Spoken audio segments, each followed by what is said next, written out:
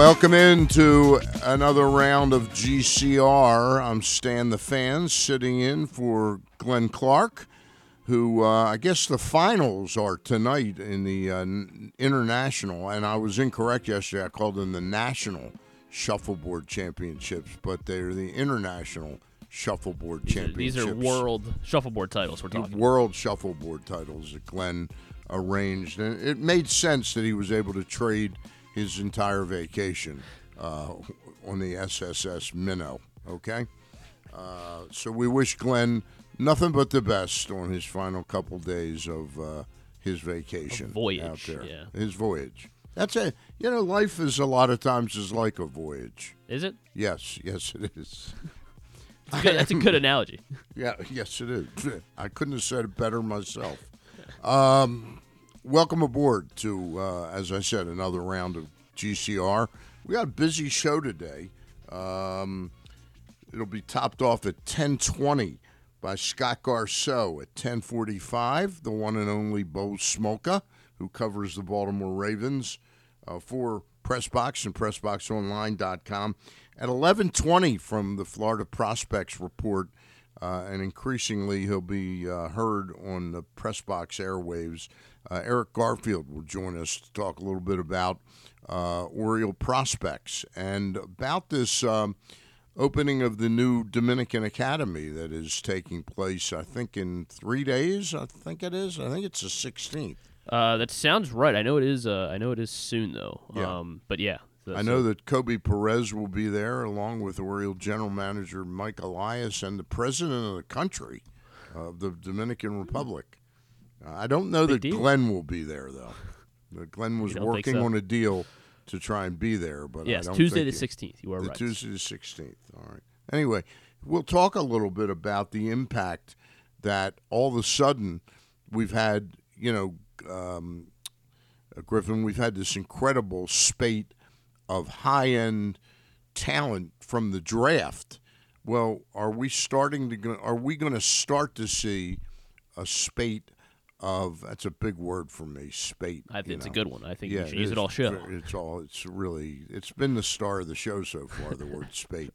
But seriously, this ever-increasing talent level coming out of the Latin American countries can pay some huge dividends, and we'll talk to Eric Garfield about that as well. And then at 11:40, the one, the only, the legend Josh Charles joins his uncle. You know him? Yeah, I know him. Okay. Apparently, you knew him a lot better than I do. He responded to you, did not respond to me. Well, we can confront him about that. So yeah, but give us plenty to talk about. We will have him. He was a good nephew the past 10 days. He was constantly checking in on me. He was worried about me. I guess that's a sign that I'm old. Anyway, Josh chimes in and gives his thoughts on the Ravens as we enter their bye week, literally the bye weekend of games, and how he's feeling and who he thinks they'll play. Hey, are you able to suss out who we will play?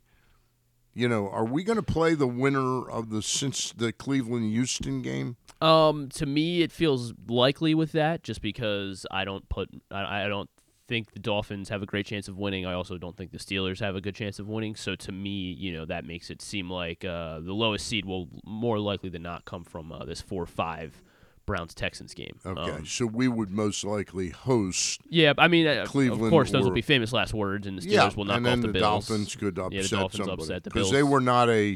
they were not a division winner.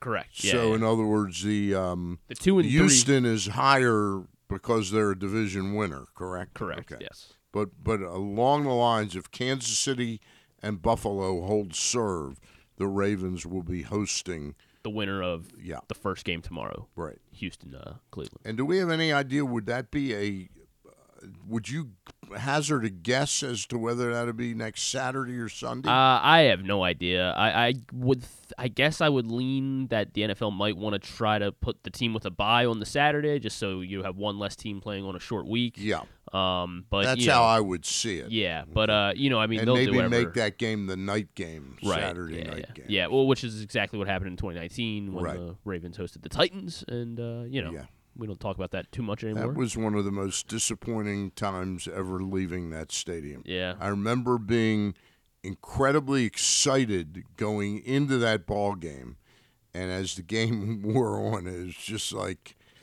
just being disappointed. I think the two most disappointing Raven games that I ever attended were that game, more so than the Chargers, win that last Phillip Rivers season that they beat us. More so than that was that game against the Titans and the game against the Indianapolis Colts when Steve McNair was quarterback. Quarterback. The Baltimore Ravens, yeah. So, anyway, it's interesting. Yesterday we had Cornell Wilde on. Cordell Woodland, yes. Woodland on yesterday. Cornell Wilde was an actor back in the 50s. So that would have been nice if we had him too. Yeah. He's long gone. He's not doing any shuffleboard games, broadcasts or anything. Cornell Woodland, of course, of the marrying kind of Woodlands. Yeah, of course. Yes. Yeah. His take was that Dalvin Cook wasn't going to be that big a signing for the Ravens. Reading a little bit more yesterday, and of course he didn't have the benefit of having been at Harbaugh's 2:15. Well, no, Harbaugh's whatever media availability was yesterday, because I believe they had Dalvin speak yesterday. Yeah, but today Harbaugh's talking at 2:15. Yes. But he didn't have the benefit of having heard Harbaugh yesterday. But apparently, at least the club. And, there's so much as could be misinformation, misdirecting the opponents to spend time on another player. But apparently they have sort of a vision that Dalvin Cook still got more than a little bit of fumes left in the tank. Yeah, I mean, you can consider how much of that is smoke, as you mentioned, just giving whoever they happen to see. Was this his first year with the Jets, right? Yeah, but he hardly played. That's what I mean. Yeah.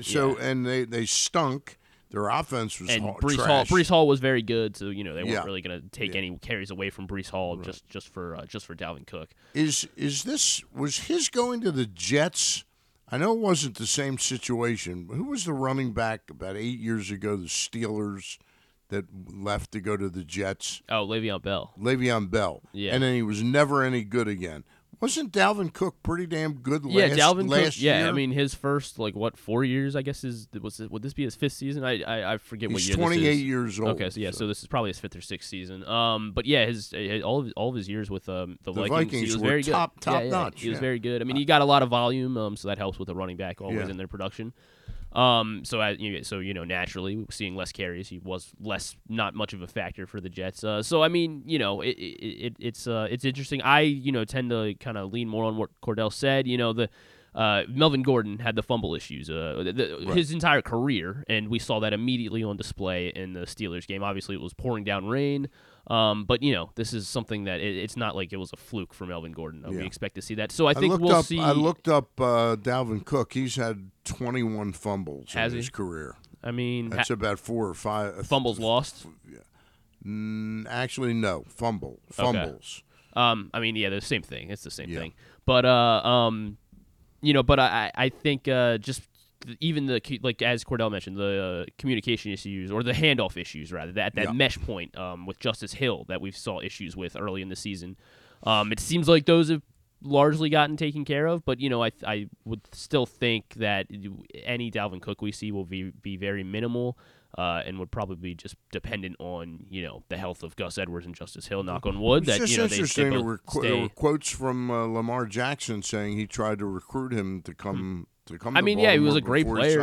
He was great at Florida State, and he was great in his first couple of years with Minnesota. So, and he's been overall pretty durable. So, I mean, I think it's just kind of the nature of the running back position. You play 4 years, and once you get to that 28, 29, 30-year-old range as a running back, the tread is has largely worn off. The tread seems unless like you're Adrian Peterson or Derrick Henry, it seems it seems that the tread is, but it's really more the fear of the tread that they don't want to give you a long-term contract.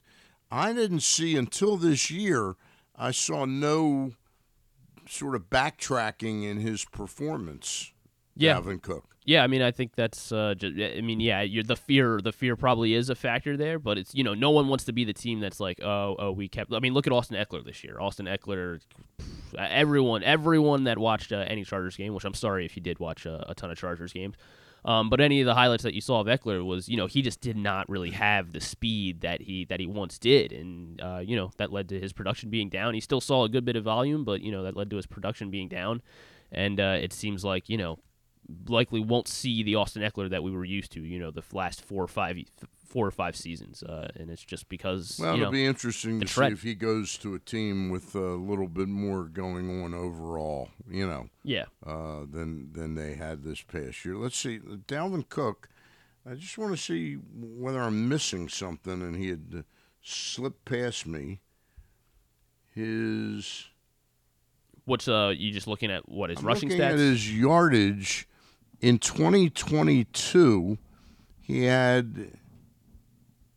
played all 17 games. He had 1,173 yards, which isn't a great number. But this year he had 254 yards. He didn't. I mean, he just wasn't used too much. It says he played 15 games, but he only started one game, and he only attempted 67 carries. Yeah, he only had 60 carries. So. I would not expect Dalvin Cook to have a large role in the Ravens offense. Okay. I mean, they had him speak at the podium yesterday. I think that's why everyone was talking about it, because he officially started practicing Wednesday, right? And he spoke to the media yesterday. So I think that's the only reason that we're, and it's a bye week. There's nothing we know. We know what the Ravens are at this point. We're largely confident in what we're going to see. The only thing was like, it's a new toy kind of showed up. Yeah. And it's everyone wants to speculate what that might mean, what we might see from that. I don't think we'll see much more than typical third running back touches. All right. So. I see from the comments that there might be discussing a larger role for him, but I could be misreading. I would be shocked, just to bring in a guy strictly for the playoffs when you've had really good performances from Gus Edwards and Justice Hill. Outside the fumbles with Justice Hill, right? You've had really good performances, especially over the last month since Keaton Mitchell went down. So I would be surprised to see Dalvin Cook have an impact The article role. I read, which was Hensley's, Jonathan Hensley's, Jameson Hensley's column. He's related. Jonathan Hensley's related to Cornell Wilde. Are they really? Wow. Yeah, they're distant cousins. But Jameson Hensley, his piece was about the fact that the running backs, aside from Keaton Mitchell, are averaging like about 4 yards a run. It's pretty good. I mean, you'd like to be, I guess, a little higher, be closer to 5. Averaging, you'd like one of the three of them to be averaging like sort of what would you guess that Keaton Mitchell was averaging? 12, 14? That seems a little high, but probably like 6 or 7. Like he was getting a lot of he was breaking off a lot of strong runs. But like Gus's averaged 4.9, 5 yards a carry, I think, his entire career. So I'm not too worried about the running back situation right now. And Dalvin Cook should only add depth.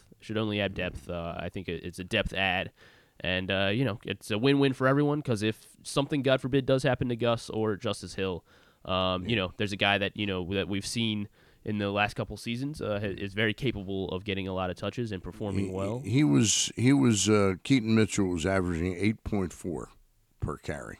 Pretty double what they're getting out of it. Now, again, that does not include Lamar or Jackson. Right. So they're getting more than 4 yards a carry by their runs. Yeah, I mean, I guess Gus is having quite a down year compared. He'd averaged 5 yards a carry all 4 of the previous seasons. Right. This year he's down to 4.1. Okay.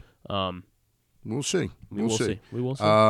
Hey, real quick because I know we're going to turn our attention to baseball with Scott Garceau momentarily, but the New England Patriots wasted no time in naming Gerard Mayo as their new head coach. And in fact, they circumvented having to go through the hiring protocol by having a succession plan that has been compared to the Ravens' succession plan with Eric DeCosta taking over for Ozzie Newsome.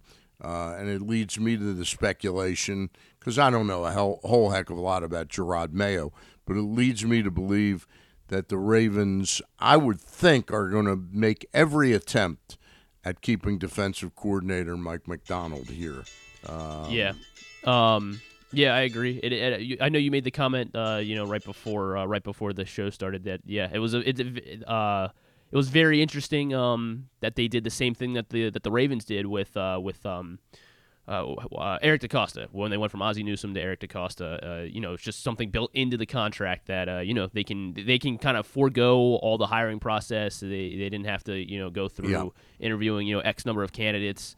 Since it was already built into the contract. I believe they did it last summer, I think is what it was reported as, and so they were able to just kind of easily slide Gerard Mayo right into Bill Belichick's head coaching makes role. It very clear that they had a plan, and that plan, in fact, was not hatched 2-3 days ago. That plan was hatched last year.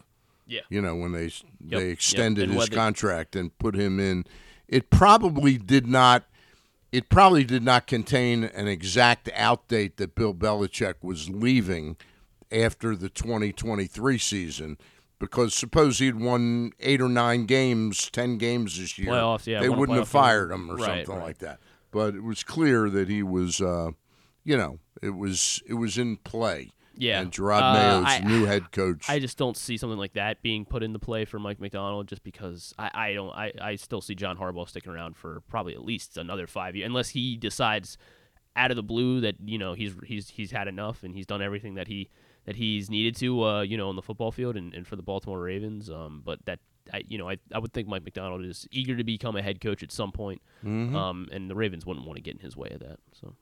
Okay, you see it that way. I see a lot of chatter leaning toward that way, and I will say that I've known Steve Bisciotti for more than 20 years, and one of his business adages is expedite the inevitable, or it used to be 20 plus years ago. Which expediting the inevitable is eventually you're going to lose John Harbaugh. You got his best possible replacement right here. Don't lose him. Yeah, I don't think it's an agree. open-ended. I would think that it's after 2 or 3 years, then you have the right to move on. But I think that reserving him and paying him a couple $1 million more a year to be your defensive coordinator to keep him in line. I'm all for that. For that. I just don't see. I mean, Mike Macdonald is having head coaching interviews right now, that. Like, he could go. For a fact he's having them. Yeah. Oh yeah. Okay. He's had multiple requests. I think the Commanders, the Falcons, I believe, or the Panthers, I believe. Okay. The Panthers and Commanders have both. I think he already interviewed Munkin and McDonald. Actually, believe yesterday they said that they both interviewed. So maybe his adage is no longer expedite the inevitable. Do you want to remind everyone about maybe what's going on right now at Superbook? Are you telling me that or suggesting that? Well, you can remind somebody about something else if you'd like. Now, use the promo code Glenn Clark 23 or Stan Charles 23 when you sign up at Superbook, and you'll receive up to $250 in a same-day first bet match, win or lose. Download the Superbook app or visit superbook.com to take advantage of this great offer today. And I'll tell you that PressBox's Project Game Day returns for the divisional round playoff matchup. After the game, join Glenn, Rita, Femi, Ian, Badeja, KZ, Josh Charles, and the crew to discuss what went down. You can watch the game you can watch the show at facebook.com/PressBoxSports or at youtube.com/PressBox. PressBox Online project. Let me do that again later on. I'm muffing it. Gotcha. and I'm embarrassed to muff it in front of my friend. Is he on with us? He is ready to go. Mr. Scott Garceau joins us right now. Scott, I was embarrassed by that read that I was giving. A mistake every other sentence. In you, Stan. So disappointed in I you. know. I set the bar much higher than that for you. But, hey, it's spring training, right? We got time to work out the kinks. No, it's not even spring training for me anymore. Hey, Scotty, I know you did Raven games for about 10 years in this town, and I know you follow them very carefully. I'm just curious. Griffin Bass, our esteemed producer here, tells me that Mike McDonald right now is already interviewing for coaching positions. You don't think that Steve Bisciotti would enter into the type of succession plan for Mike McDonald that he had for Eric DaCosta at this point? That's always a possibility. I just don't. I don't think it's not like John Harbaugh is Pete Carroll, Bill Belichick age, right? And I think John's going to be here for a while. I haven't heard any hints that it's been a good run. I think I'm getting out. So I don't see anything like that. I mean, could you give him a big raise, make him assistant head coach? But does he want to wait 5 years, 6 years, 7 when he could be a head coach today somewhere? So. Yeah, it will be interesting to hear if there was any attempt made by the Ravens to say, "Hey, we think a ton of this guy," but sometimes you can't keep him. You got guys in the pipeline, and he's a young guy that a lot of people want. He might be a guy if Harbaugh goes to the NFL. He might consider going back to Michigan to be the head coach at Michigan as well, too. I think that.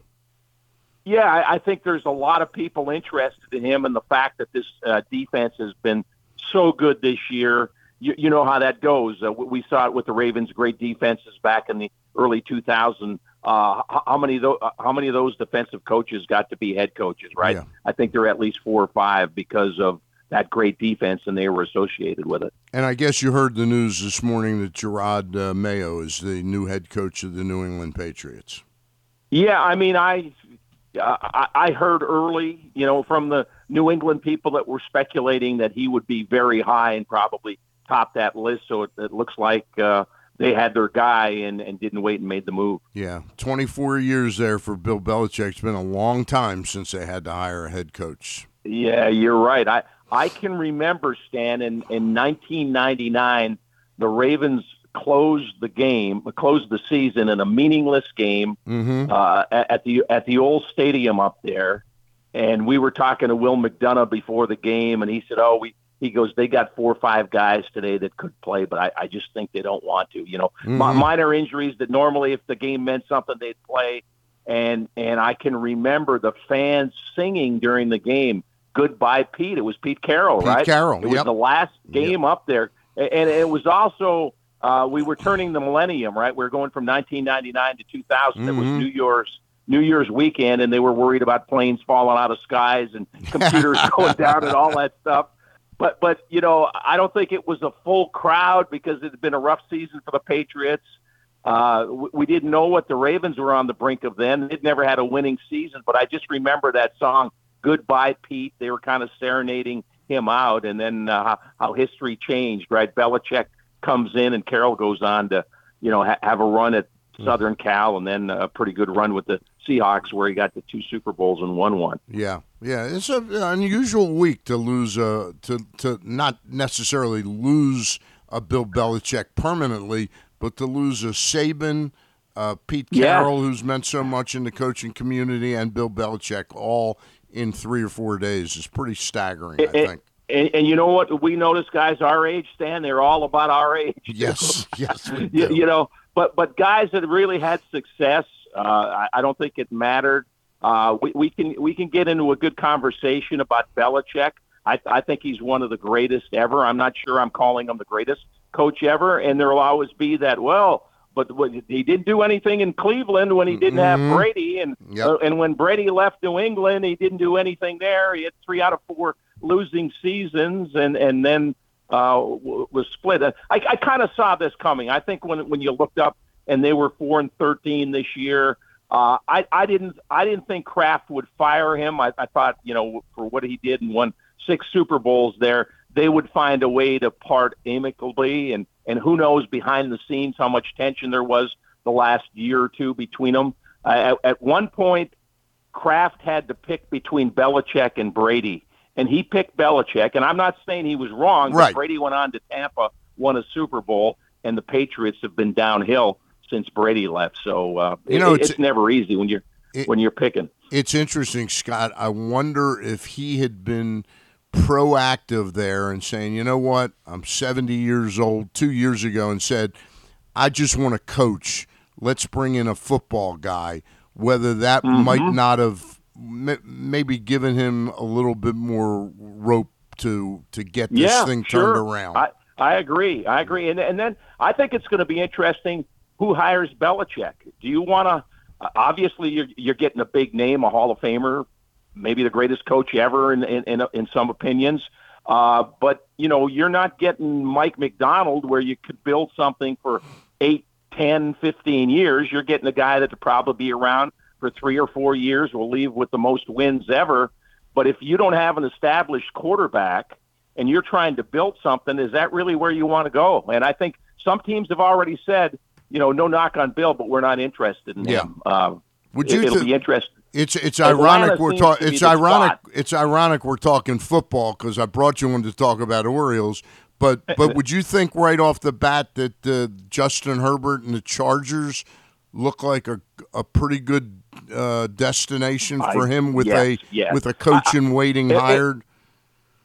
If I'm Belichick, I mean, unless it's just in his mind, I want to coach another 2-3 years and leave as the winningest coach in NFL history. I want to go where there's a quarterback and I got a chance to win next year or the year after. I don't want to go to Atlanta maybe that doesn't have a quarterback, although, if they throw him all kinds of money and say we're going to do this, and draft this guy and trade for that guy, maybe he would buy into that. But I think you're on it. A place like San Diego where you have a Justin Herbert and you say, you know what, I can come in and do some things and we can win right now.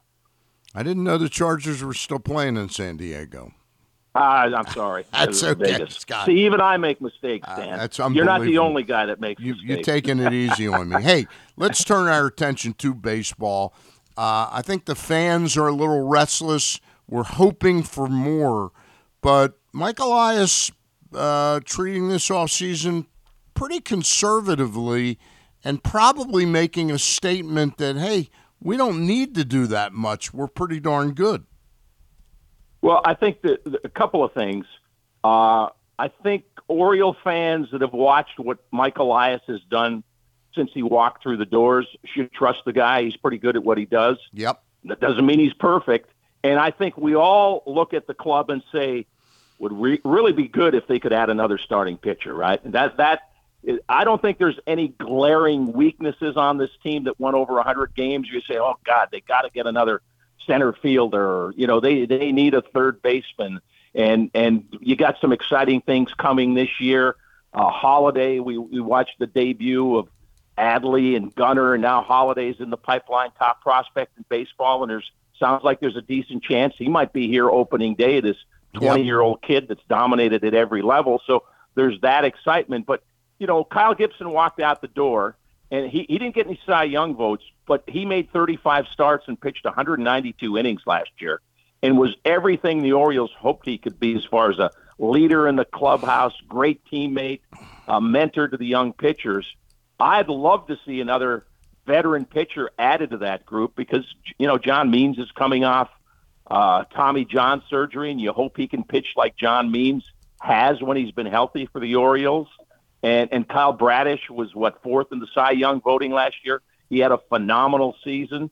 And a couple of guys that gave him innings. Dean Kramer, don't forget about him. He was solid throughout the year. And Grayson Rodriguez looks like he could be a star in the making. So there's some nice pieces there, but you'd love to see another veteran added to the group. Because, you look at every club, and at the end of the year, they've had 12 guys, 11 guys, 13 guys that made starts over the course of the season because players get hurt. They get sent down because they were ineffective for a month. A lot of things happen over the course of the year. You can never have too much starting pitching. Now, if teams are asking for the sun and the moon for Dylan Cease, you don't have to make that trade, right?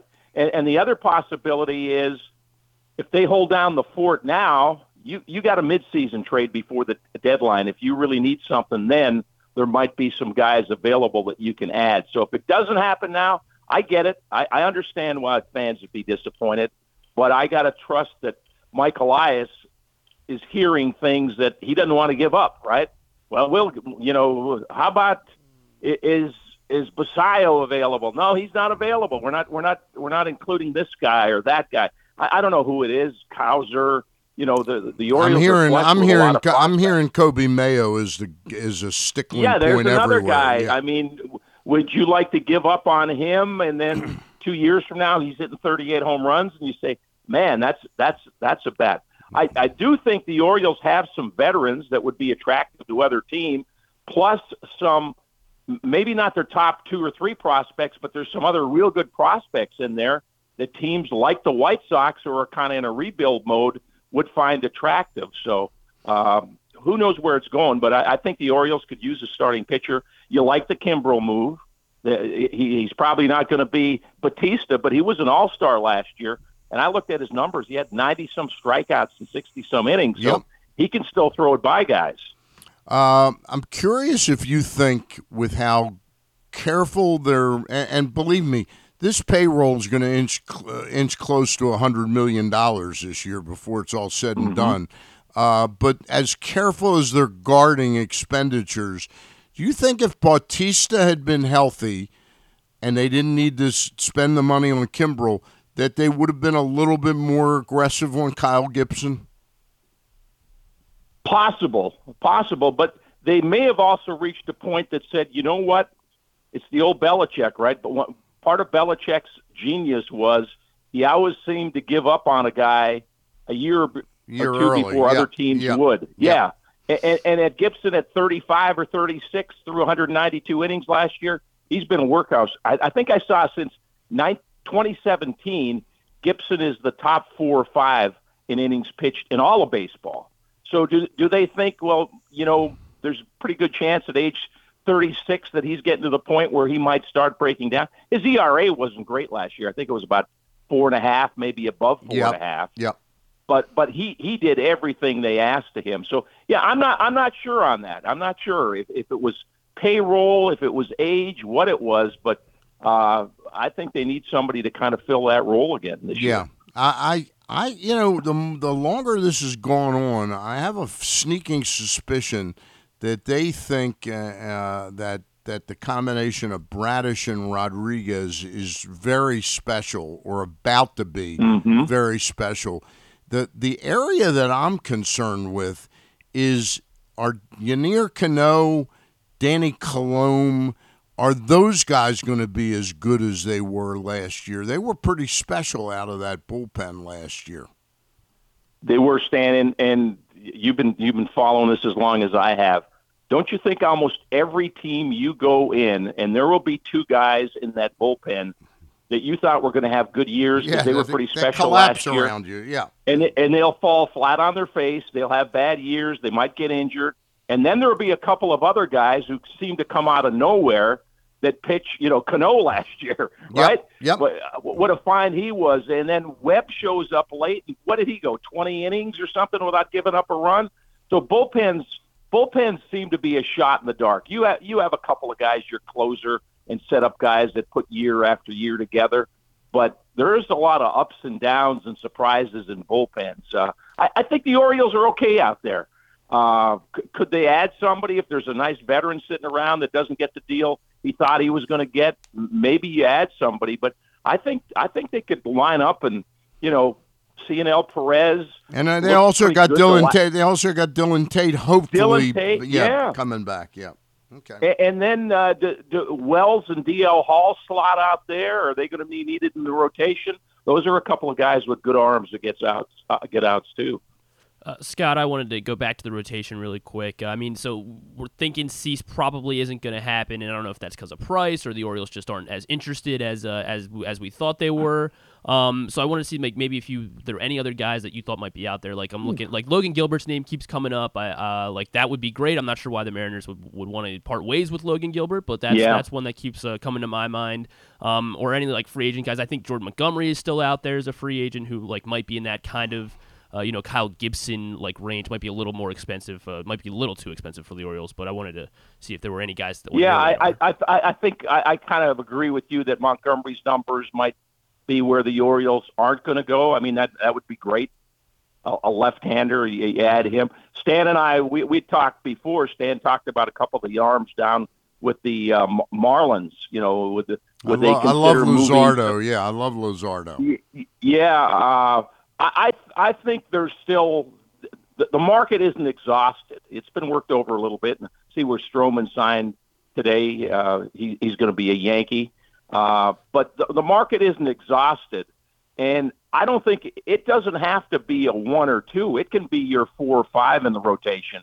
But a veteran who you can maybe pencil in for 140 to 170 innings, that's the guy I think they need because it's an insurance policy. If you said right now they didn't add anybody, list them 1 through 5, I think that's a decent rotation. But, is Means going to hold up over a year? Is this guy going to have a sore shoulder and miss 2 months? That's why I'd like to see another veteran added to that group. We're talking with Scott Garceau, who's getting ready for yet another season of Orioles baseball. It kicks off pretty soon. Scott, before we let you go, just your thoughts. You've been around the game, all these games, a long time. How impressed are you with the job that Brandon Hyde has done here over these past 5 years? I think it's terrific, and I give Mike Elias a lot of credit. First, he hired him, and then he stuck with him. He stuck with them through just the worst times, right? Losing 100-plus games, and so often we see that guy come in turmoil, rebuilding process, and he gets his brains beat out. I think I looked last year before last season because what would the Orioles go, 83 and 79 the year before? Something like that. Yeah. And I said they would have had to do that for 29 consecutive years for Brandon Hyde to get his record back to 500. Well, they won over 100. They won over 100 last year. But you know what, Mike Elias. So often you see that guy get beat up, and then the next guy comes in and reaps the rewards. Yep. And I think Mike saw that Brandon was a solid baseball guy. I'd get asked a lot the first couple of years I was back doing the games. What do you think of Brandon Hyde? What do you think? Well, you think Brandon Hyde's a good manager? And you know what I tell everybody? When his team's as good as the teams he's playing, I'll be able to answer that question. Because, I mean, he was putting on basically a 4A lineup. Yeah. It was a whole bunch of AAA players those first couple of years, and then they'd add a veteran here or there for a year, throw in a veteran shortstop here, patch something out there. And Mike Elias came in and said, this is going to be painful, and it was.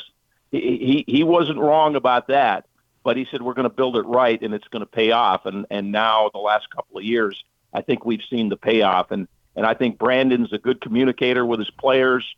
He's a straight-up guy. He's very modern. He can play the analytics game, but he also is an old school baseball guy too. And I love that combination where there's still a lot of old school in him. He's a tough guy. I think his players see him fighting for him. I think the Orioles got a good manager, and he's the manager of the year, right? Yeah. So I'm really glad that Mike stuck with him, and Brandon was able to see this thing through, and now he's got players that he can match up with anybody. Hey, last thing I've got for you before we let you go is this. You alluded to it earlier about Jackson Holliday at 20 years of age. I think with this new rule that gives teams an incentive draft pick wise to have guys get out there and not manipulate them for salary reasons, I think Jackson Holliday really stands unless he falls flat on his face this spring. I think he's going to start the season most likely, in my opinion, as the club's second baseman. Yeah, I mean, I could nice be wrong part on is, position, but, you know. Yeah. Well, the nice part with that, Stan, is Gunner's a Gold Glove caliber shortstop or third baseman. Yep. So you have flexibility there. What I've heard about Holiday is major league ready shortstop, doesn't have Gunner's arm. Not many guys do. Mm-hmm. You know, the Machado Gunner kind of cannon, but maybe eventually second base is his best place if Gunner's playing shortstop or whatever. But he can play major league shortstop right now. The reports I'm getting. Ben McDonald saw him some. He says the arm is a solid major league shortstop arm, but it's not that cannon that Gunner has right there. But yeah, how exciting is that? And just think last year, because of Gunner, they got a second-round pick for that. Yeah. And guess where Gunner was picked? In the second round. Yep. That's a pretty valuable choice, right? Yep. So, yeah, I love the fact, how often did we see, well, that guy, I thought this year, Holiday will start in the minor leagues. He'll start at AAA, and sometime around, mid-May, late May, if he's doing what he's done at every other level, he'll be up here. But Mike Elias, quick in the offseason to say, don't be surprised if he's here on opening day. And I think part of it is what you said, that you don't have to hide guys anymore for a month and a half, service time. And now you got a chance, if your guy finishes, in the top 2 or 3 for Rookie of the Year, you get compensated for that. That's a pretty good deal. And I'll tell you one last thing about Holiday. I'm not saying this year at all, but down the road, I talked to Omar Minaya when the Mets thought they had a chance at drafting Holiday, before he zoomed up to be number 1. The Mets were drafting, I think, 8 or 9 that year. And I said, if he had to, could he play center field? He goes, in a heartbut. So it's just he's got a lot of versatility there. Scott, I really appreciate you're coming on, and I'm looking forward to competing with you again in the Crab Cake League. All right? All right, buddy. Good chatting with you. All right. Take Always care. a pleasure. All right. There's Scott Garceau, and let's give this a different try here.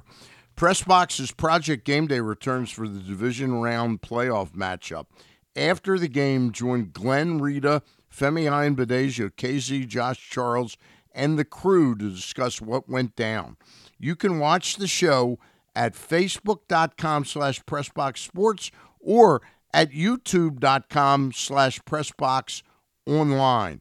Project Game Day is brought to you by A.J. Michaels, Superbook Sports, and HelpMyGamblingProblem.org. When we get back, we will be joined by Bo Smoka.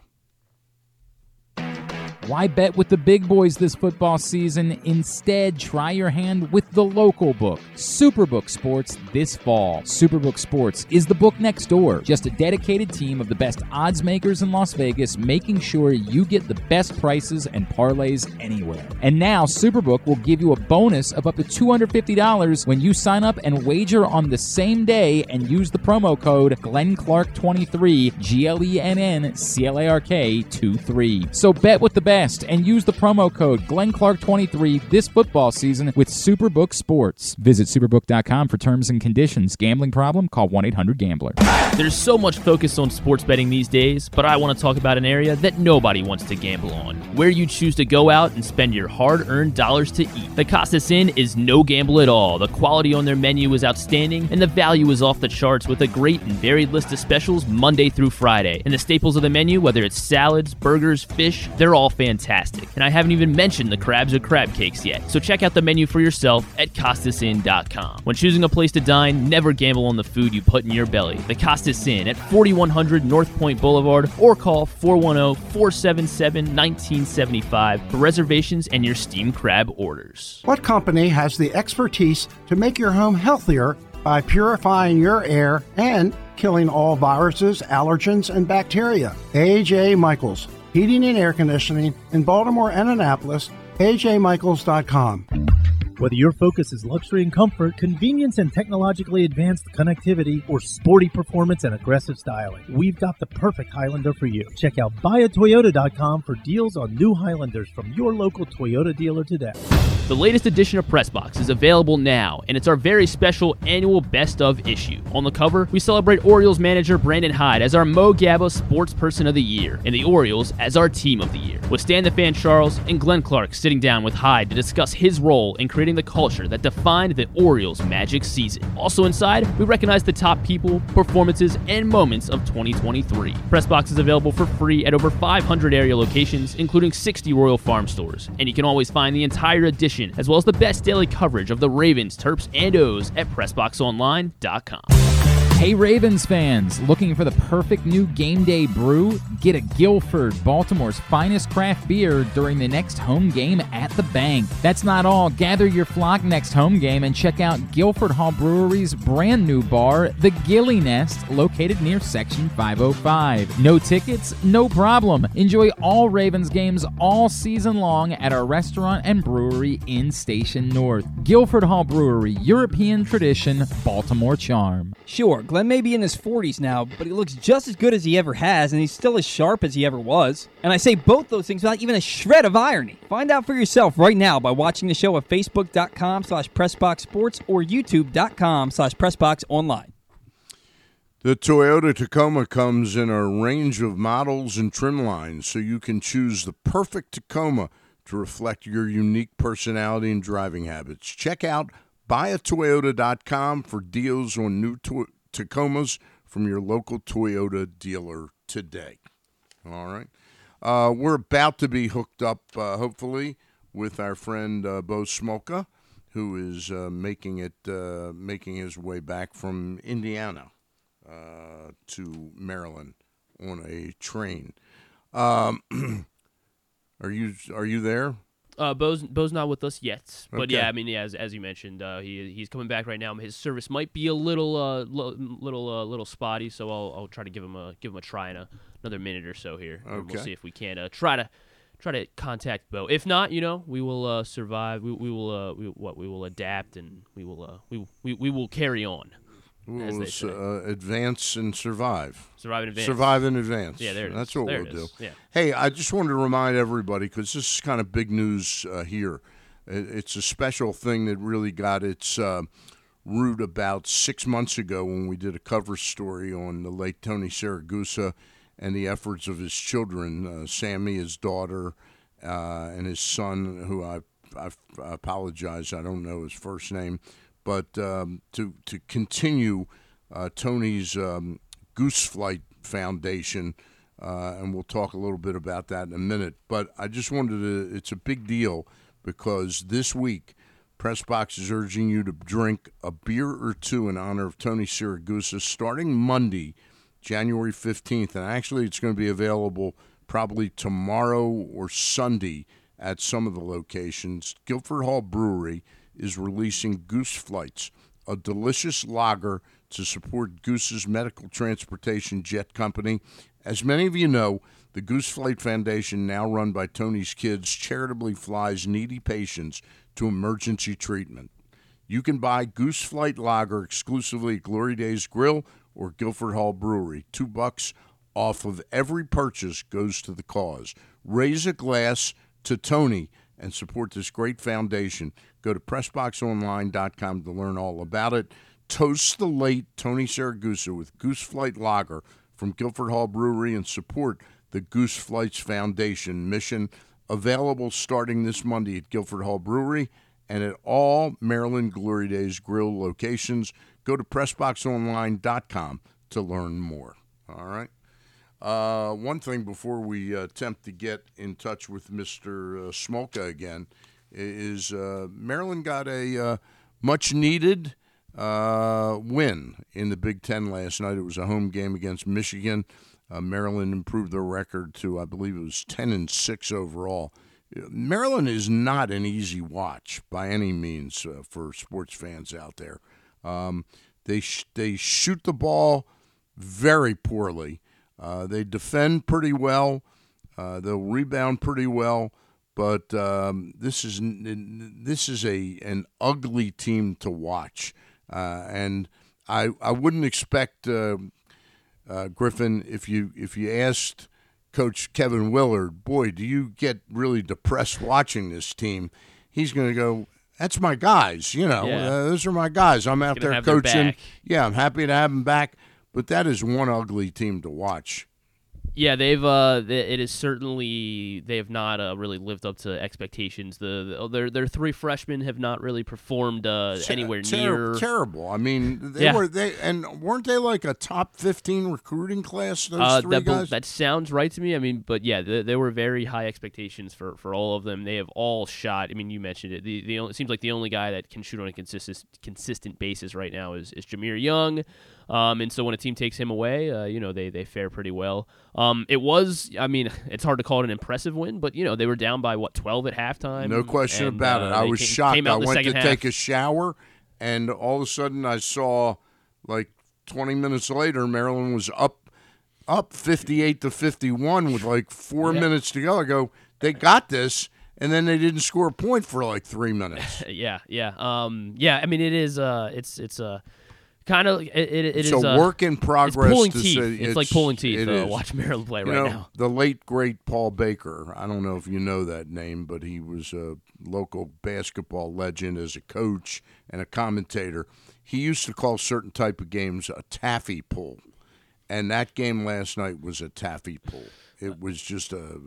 And what was really frustrating, I know they don't have a world of shooting talent, but Dante Scott last year, the last 2 years, was a pretty darn good shot from outside. Yeah, it felt that way. I mean, it felt like he would miss. Obviously most basketball players miss more than they make, but it would feel like he would miss a lot of shots. But it felt like when you needed it, he could come through with a big shot. Big shot. He did. To his credit, the second half last night he did start hitting some shots when they needed. But last night in that period I'm talking about, when they really had the game where they could have put it on ice. All of a sudden, they had two or three possessions where they didn't get a shot off. Yeah, it was tough to. I know Robbie Hummel mentioned it on the broadcast. I think why are you going to have two guys? Because what they had, Jordan Geronimo and Deshaun Harris-Smith. Geronimo looked like the concept of shooting the ball was something he'd never heard of. He took one shot last night. Yeah. Jordan Geronimo did. Yeah. So yeah, it's been it has been tough. It's also, I mean, they're playing with essentially a 6-man lineup right now. Because they had 5 guys play 30 minutes, and then Geronimo played 18. Everybody else played 4 minutes from Noah Batchelor. Do you think John Lamoth played 2 minutes last night? Do you think this is as much a net result of poor recruiting, or the NIL function down at Maryland in basketball terms has not really kicked into gear yet? Maybe that's a fair point. I didn't really think about that too much. I mean, they weren't even in the because hunt. On paper, that guy, what's his name, that's at Kansas that went from Michigan, Hunter Dickinson. Yeah. Hunter Dickinson. He would have been a perfect player for Maryland last year, at least to be in the hunt for. Right. Yeah, and it was it was pretty clear there was going to be almost no shot that Maryland was going to land him. Yeah. So yeah, I mean that's a fair point because their big transfer was Jordan Geronimo, I guess, who came from Indiana, I think. There was another guy, Chance Stevens. He would have came from Marymount, I believe. He got injured in the preseason. He's not going to play at all this year. Right. So you would have assumed that he would have helped a little bit, in terms of the shooting. But yeah, I mean, it's just kind of the combination of all three of these touted freshmen that they had come in, and none of them have really stepped up to this point.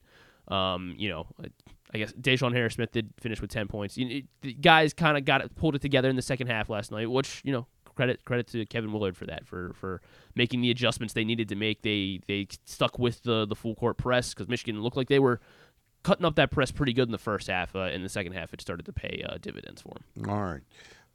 You're listening to the Glenn Clark Radio Show. It's appearing like we're not going to be able to make our connections with Bo's just in a bad area right now, and we will. Indiana's a bad area. The whole state, the entire state, moving east is in a bad area for a while. If you get through Ohio.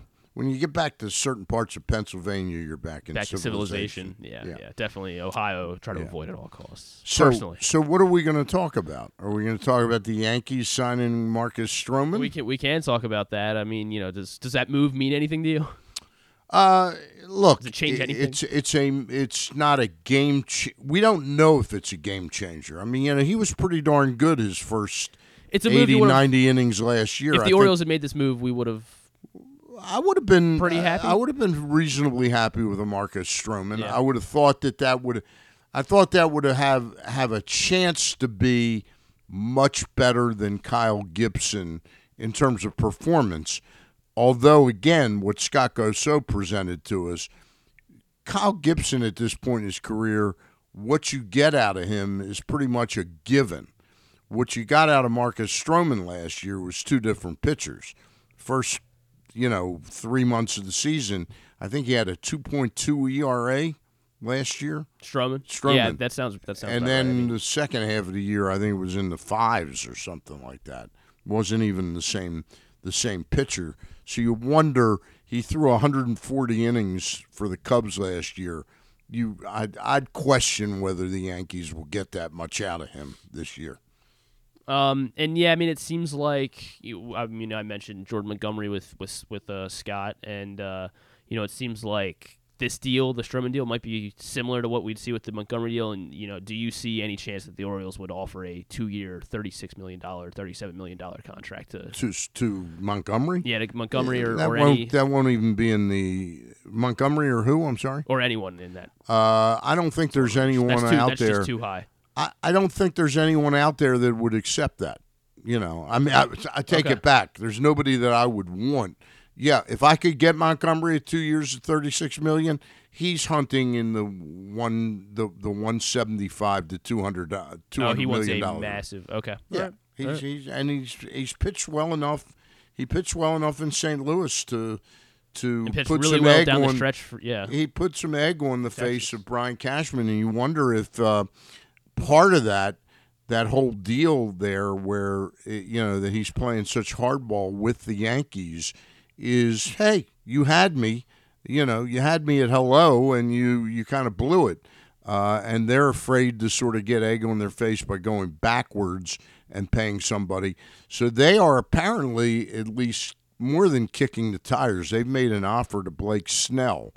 It's not an offer that's been accepted at this point, but there's a good chance that they will sign one of the two of them. Now, I was listening to Eduardo Perez today on the leadoff spot with Steve Phillips, and he's of the opinion that the Cubs are going to sign Jordan Montgomery, that they're going to come and swoop in and take Montgomery. I would think that Snell then would be between the Phillies, the Yankees, and the Giants. That's who I think. And the Angels are there, but the Angels are there for like sort of fodder to raise the price on the other teams. Let me just start throwing out some of these older free agents out there that, Yeah, you can. Hyun-Jin Ryu, how do you feel about him? How many innings did he pitch last year? About 75 innings? That may even be on the high mark. I know he definitely was dealing with injuries. Well, he was coming back from Tommy John surgery. And he's now 38. Yes, he will be 37 in March. So this will be his age 37 season. He pitched 52 innings last season. I if I could sign him to a 1 year, $5 million with $5 million in Spotrac is valuing him around $8 million right now. Yeah, so a little I would less not than that. even like to give up 8 guaranteed. I'd give him 5 with some incentives, makeable incentives, like first 75 innings you get another $2 million. $2 million. I'd let him make $10 million if he makes the mark. But to give him 8 and guarantee it, and then move on and say, well, we Yeah, he probably isn't going to be worth it unless you moved him to a bullpen role, just because the most innings he's pitched in a season is 182. That was his All-Star season in 2019.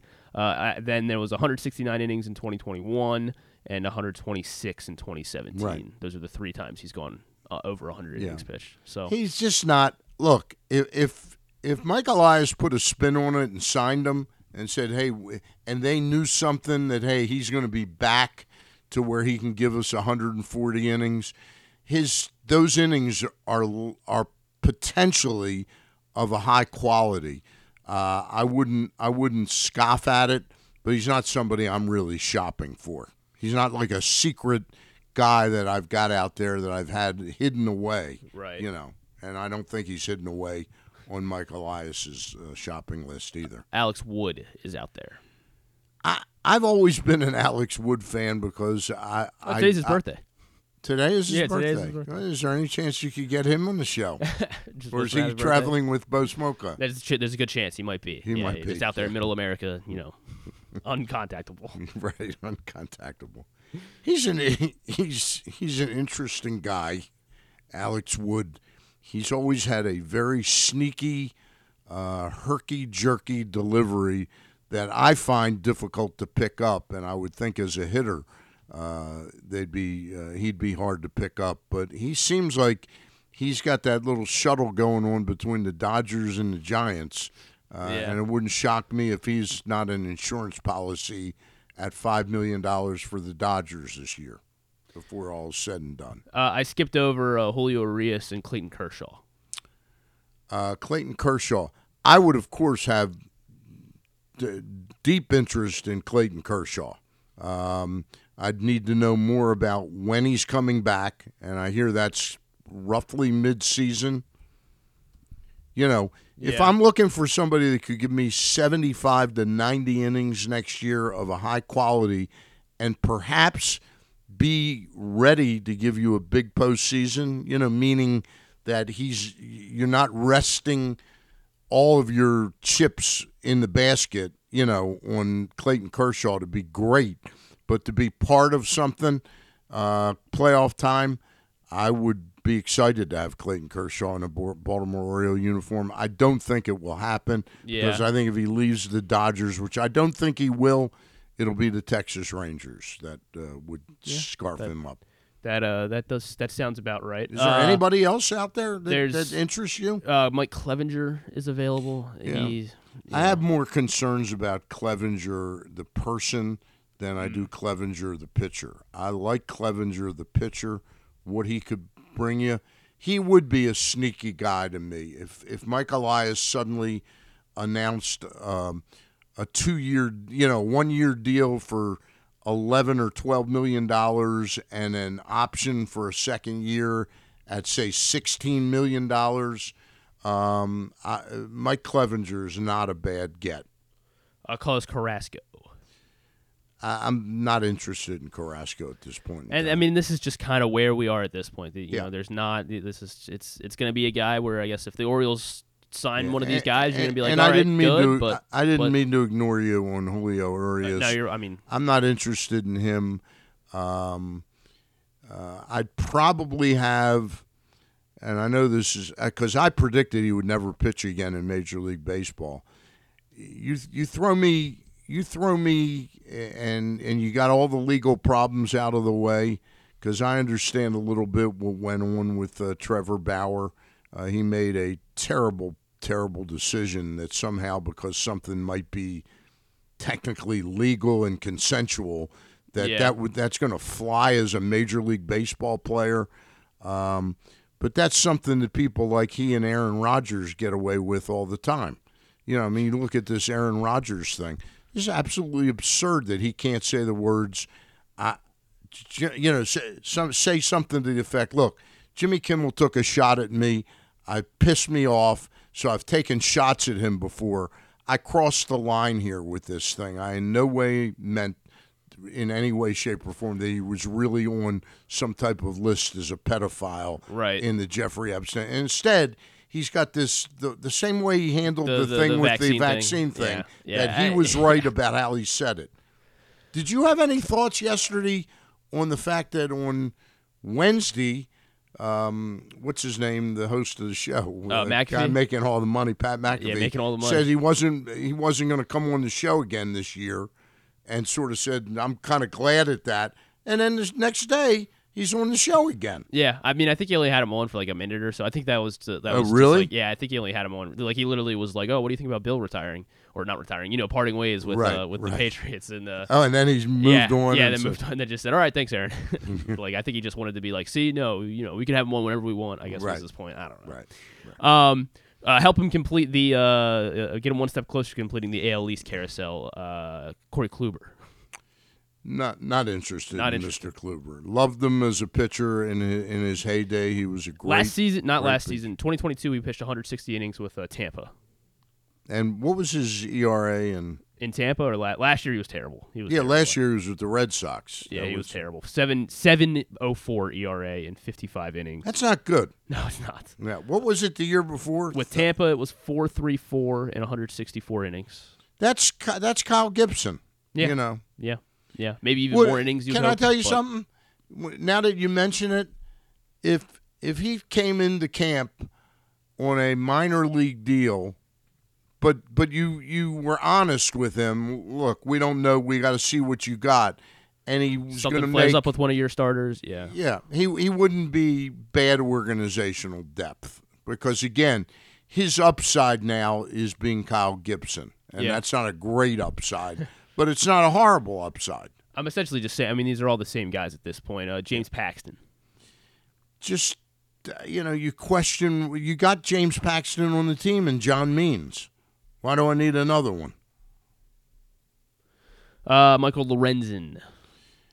I have some interest in Michael Lorenzen. Again, they point to the fact that he threw the no-hitter in Philadelphia, And he was and awful then he after was that. awful Yeah. after that. But I think he's decent. I think he's decent. I'll tell you though, what I was alluding to with Scott, if I had, say, $10 million to spend on pitching this year, I'm still looking at Robert Stevenson out there. Again, Scott can say what he wants, and everybody can say what they want. I'm not concerned that Danny. I'm not of the opinion that because he had a good year last year, that Danny Colomé is going to come back and have that type of season. I'm not convinced that Yennier Cano is going to be anywhere near what he was last year. And I think the one area that this team, while Stevenson and DL Hall are not closers, I think that next year, if you added a Robert Stevenson to the team, you'd have guys that could come in on those days where you realize you need the win, but you need to give Kimbrel a blow. Yeah. Hall and Stevenson could give you saves. I think Stevenson would be invaluable to the team next year. Yeah, I mean, I would definitely be open to any sort of reliever depth or any sort of reliever move that they make. I mean, we've seen it. They pull these guys out of thin air. Danny Coulombe, Yennier Cano, Jacob Webb. We talked about it with Scott. You know, like it is. I am at the point where I would trust anything that the Orioles decide to do in terms of. I'm not real keen management. on. I have to admit, I liked Webb early in the year. I picked him up when he was Yeah. with the Angels on my fantasy team. I had him for about 3 weeks, and all of a sudden I went, he Yeah, scares and me I a don't little even bit. necessarily mean Jacob Webb makes it to May, but Right. I would I assume they hope can find he another doesn't guy that they make can. it to April. I hope Brian Baker does not make the team this year. But my point being, that I'm willing to ride with them. A guy for 2 months, and then kick him out, and you find another guy that you can ride for a month and a half. I really have come around to the opinion, and look, I could be wrong, and maybe that's part of the waiting game that Mike Elias is playing, that hopefully that Chris Getz in Chicago with the White Sox or Peter Bendix get tired of get nervous that they're not hearing from Mike Elias, and suddenly we get a trade for Dylan Cease or Jesus Luzardo. I'm of the opinion that the Orioles have kind of felt out the price on those players, and they're not comfortable paying it.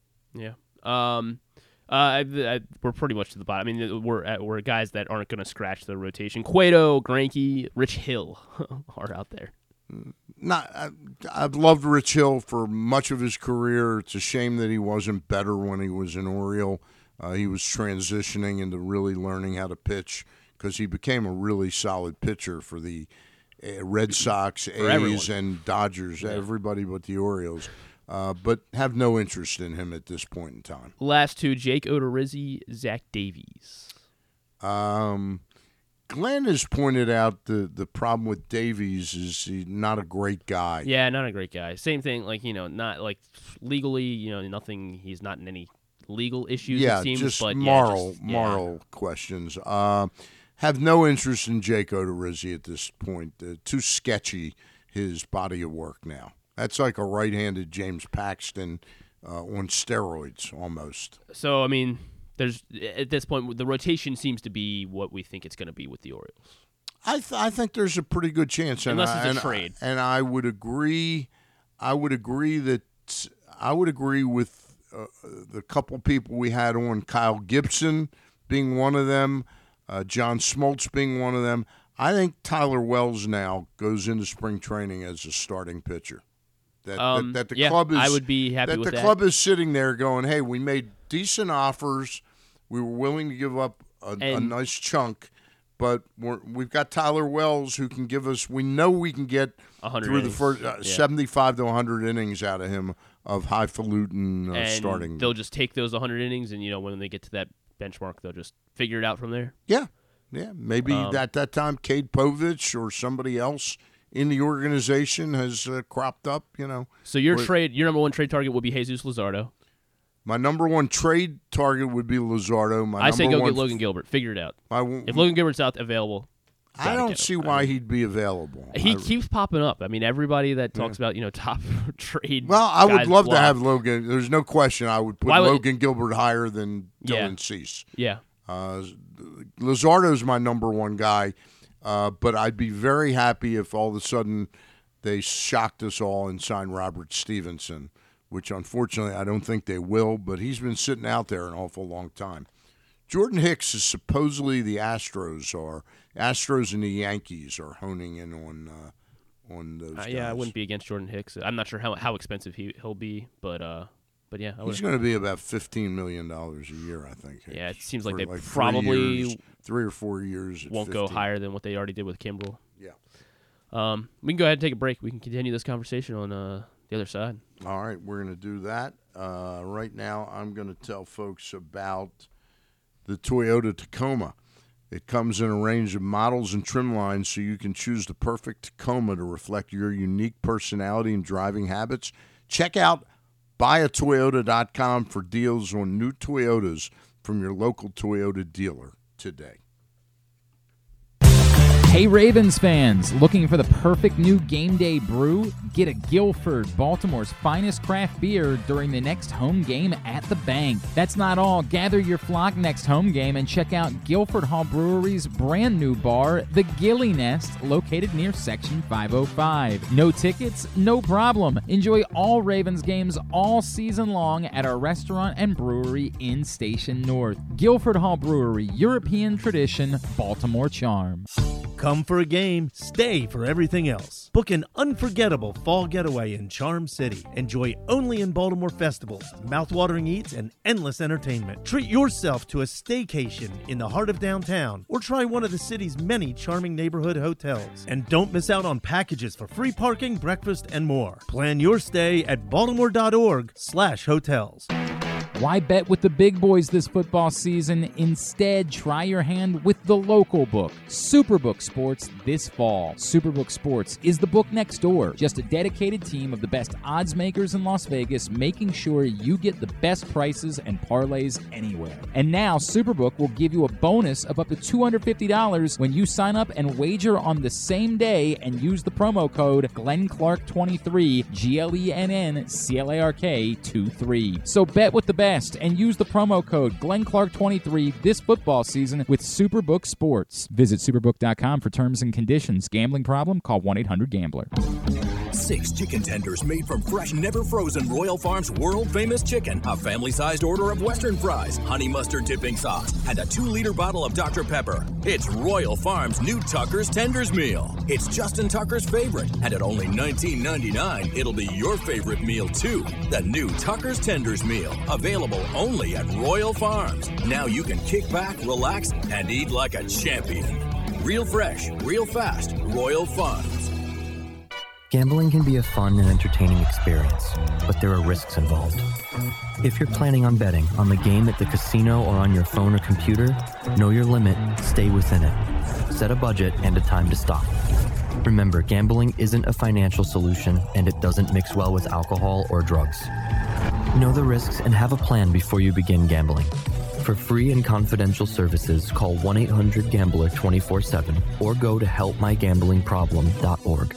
Jeremy Kahn here. The ultimate sports betting experience in Maryland is at the Green Turtle Bet Park Sportsbook. Join me at either location in Canton or in Towson and place your bets in person and be a part of the action. It's the best in-class sports wagering experience, complete with the ultimate TV package, ensuring you can catch every game all day, every day. Their state-of-the-art facilities bring Las Vegas energy right here to Maryland just in time for postseason football. So visit the Green Turtle Bet Park Sportsbook in Canton and Towson and elevate your game day experience and hang out with me to bet, watch, and win at the Turtle. Make sure you tuned in every Tuesday for PressBox fantasy football analyst Joe Serpico to get you ready for your Waiver Wire Wednesday, brought to you by Live Casino and Hotel. And if you have other fantasies you want fulfilled, subscribe to Glenn and Jeremy Kahn's OnlyFans page at... Wait, are people supposed to know about that?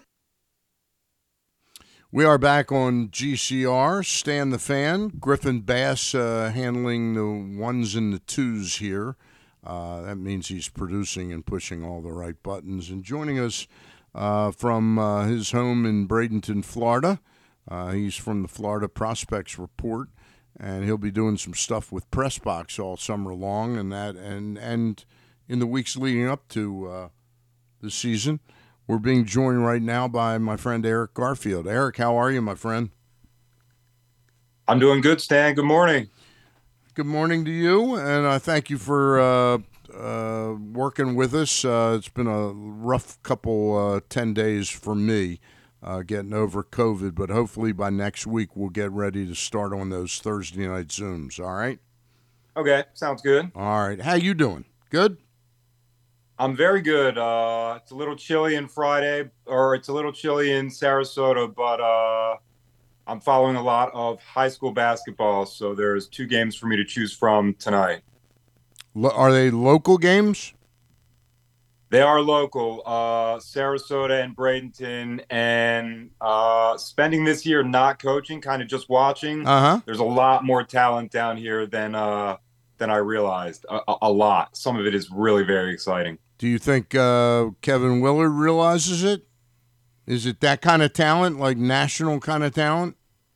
As a matter of fact, yeah, most of the upperclassmen are probably not Big Ten types, but there's more than a handful of 9th and 10th graders that could play in the Big Ten. Certainly look like Power 5 types, even though they're 14 and 15 years old. Okay, that's a good way to handle some idle time for you down there. I agree. That's why I'm doing it. Yeah, and get knowledgeable in that field as well, because you certainly know the baseball prospects pretty well. It's been kind of a fluke circumstances that led to that because you were a businessman in Sarasota, Florida, running the Baltimore Snowball Company, which was the Oriole concessionaire for snowballs, and you had your own little, bricks and mortar place, and you're doing a lot of parties, and then you had that terrible accident, and it led you into a whole different world. Tell us a little bit about how you transitioned into just starting to follow all this minor league talent down there, and the timing couldn't have been better because it wasn't like you were following the I want to use a bad organization, the Athletics, the Athletic, Colorado Rockies. Yeah, the Rockies. Okay, it wasn't like you were following the Rockies. You were following a team that was about to set its course on being the number one farm system in baseball. My early stages of my physical recovery after the accident, there was not a lot that I could do. And I am one of those exercise people like Baltimoreans would know, like Mark Viviano, someone that's always running, someone that's always moving, always using their time to exercise. So I'm one of those people. Not being able to do it was very frustrating. My home in Sarasota was very close to the Orioles spring training stadium, and my doctor said if I wanted to, I could walk there. So I walked there several times a day.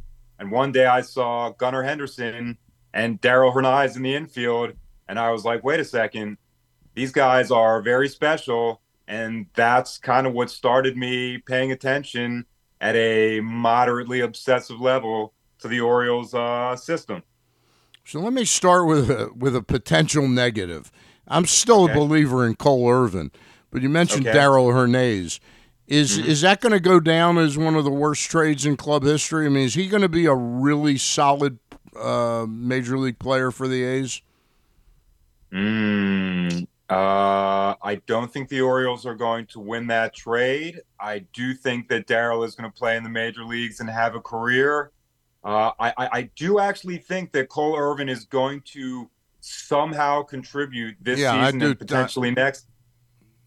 But I really think the trade that's going to end up looking worse is Jack Flaherty for 3 prospects to the Cardinals. The Orioles didn't get a lot of use out of Flaherty at all, and the Cardinals have 3 chances to turn that trade into a productive player. I think they're going to with at least one of them. Drew Rom, Zach Showalter, or Cesar Prieto. That's a little bit worse. Which guy are you most concerned is going to put egg on Michael Elias's face? Is it the young pitcher Showalter? It is. Yep. Yeah. I see him before he really changes and goes through from his late teenage to adult growth spurt. He already looks like he's got an outstanding pitcher's frame, a very, very athletic, repeatable delivery, and great stuff. I would not have traded him for Jack Flaherty under any condition. It looks like Showalter was an excellent draft pick. Yeah. And the Cardinals system is going to turn him into something good. Okay. Well, look, not every trade's going to work out well, and I agree with you. I think Cole Irvin's going to be a little bit of a surprise this year. I think I'd feel comfortable projecting him to win somewhere in the 8 to 11 wins and give the club maybe 130 innings, 125 innings, somewhere in there, that he's going to be a useful piece of the rotation this year. We'll see. I agree with that. I agree. I think we're going to get something out of him and be able to use him this year and potentially next year. Hey, let me throw you a question that I wouldn't have had when I woke up this morning for you, but it's become kind of, I wouldn't say Michael Elias will never go public on the fact that he's a little pissed off at Chris Getz, the GM of the White Sox, or Peter Bendix because of the asks, because they have the right to ask for whatever they want to ask for. I get the sense that he sort of said, you know what, guys, we've given you the offers we're willing to talk about. If you want to get back to us, fine. If not, we'll make do. And I'm looking at a couple options midsummer this year. Chase McDermott, Povich, what's Povich's? Cade Povich, Chase McDermott, and Seth Johnson. What are the chances at least one of them could give the club this year, say, 60 to 80 innings in the major leagues of quality baseball? Well, that's a very specific question, and I agree that 1 or 2 of them could do exactly that. I think the innings threshold that you laid out is probably doable by all 3 of them, which is a good sign for the Orioles in their system. But one of them is going to emerge from the group. I have no rhyme or reason. I would say maybe Seth Johnson, who was as low as the FCL last year. He would be the one that I would probably choose. But when the Orioles system gets criticized for having a lack of pitching, those are the names that come to mind first. Interesting, because I see, I know, Seth Johnson and McDermott both acquired, and we'll give Mike Elias we'll give him his chops when he deserves them, and we'll give him a bop, a negative bop or two. Absolutely. When he makes a trade like he did the Flaherty deal. But Seth Johnson and Chase McDermott both came back to him in that Trey Mancini deal, which obviously, we're big Trey Mancini fans. We don't hear his name even mentioned this year coming back. So the Orioles really actually got a lot out of that deal, didn't they? Absolutely. And like you just said, being a GM or being a front office executive in baseball is pretty hard because your mistakes are magnified and your successes are kind of expected. It seems that Trey almost fell off a cliff and his major league career is undetermined. And that basically happened as he got to Chicago. So, for the times that we'll criticize and question Mike Elias, for this one, he deserves a pat on the back. And going back to your question about the White Sox and dealing with them, I really don't know how Elias and the front office is going to handle any particular negotiations, but I do know that they started talking about Cease last season during the trading deadline. So there's certainly a possibility that our front office is kind of exhausted with the pace and the lack of moving forward. So they might have said, you know what, you're not getting our good prospects, you're not getting our bad prospects. The Cease market is what it is because of you, and you can deal with another organization. I hope that's not true, but it's certainly possible. Well, keep in mind one thing, that when we started dealing with them, they still had a different general manager and team president in command. Now they've got Chris Getz in his first year as GM, and I'm sure he's done a lot of sensible, small little moves that I actually like. But when I started hearing that the Orioles were willing to talk about Cowser and Kjerstad, and he kept throwing the name Kobe Mayo in, that's where I'm parting company. 2 years may seem like an eternity to me, but I'm not giving up Kobe Mayo in a trade where my likelihood of re-signing that guy for a 5-year deal after that don't appear to be great at this point in time. And Stan, that is one of the reasons why you and I are boys. We are not trading Kobe Mayo for anything less than a truly elite number one. And Dylan Cease is an excellent pitcher. I don't want to take a shot at him, but in terms of value, I'll take Kobe Mayo's actual career or the beginning of it over a handful of starts and a playoff possibility of Dylan Cease. That's not going to work with GM Eric. No. Hey, Eric, Griffin, is nice to meet you. Would you trade Kobe Mayo or some sort of package for Logan Gilbert? Okay, now we're getting towards the possibilities where it's slightly more acceptable. I certainly want Gilbert's career more than Dylan Cease's next 2 seasons and potentially more. But again, depending on what the other pieces are, I'm going to bet on Kobe being the Orioles' next dynamic, either third baseman, first baseman, or as we'll see a little bit this year, maybe even a corner outfielder. He's one of the prospects that I've trusted and believed in for a long time, and he's given me no reason not to. On the other hand, Gilbert is a prospect that I most certainly trust, and I have friends that work in the Seattle organization. They're very, very excited about him. It's close, but it's not enough. Good question, though.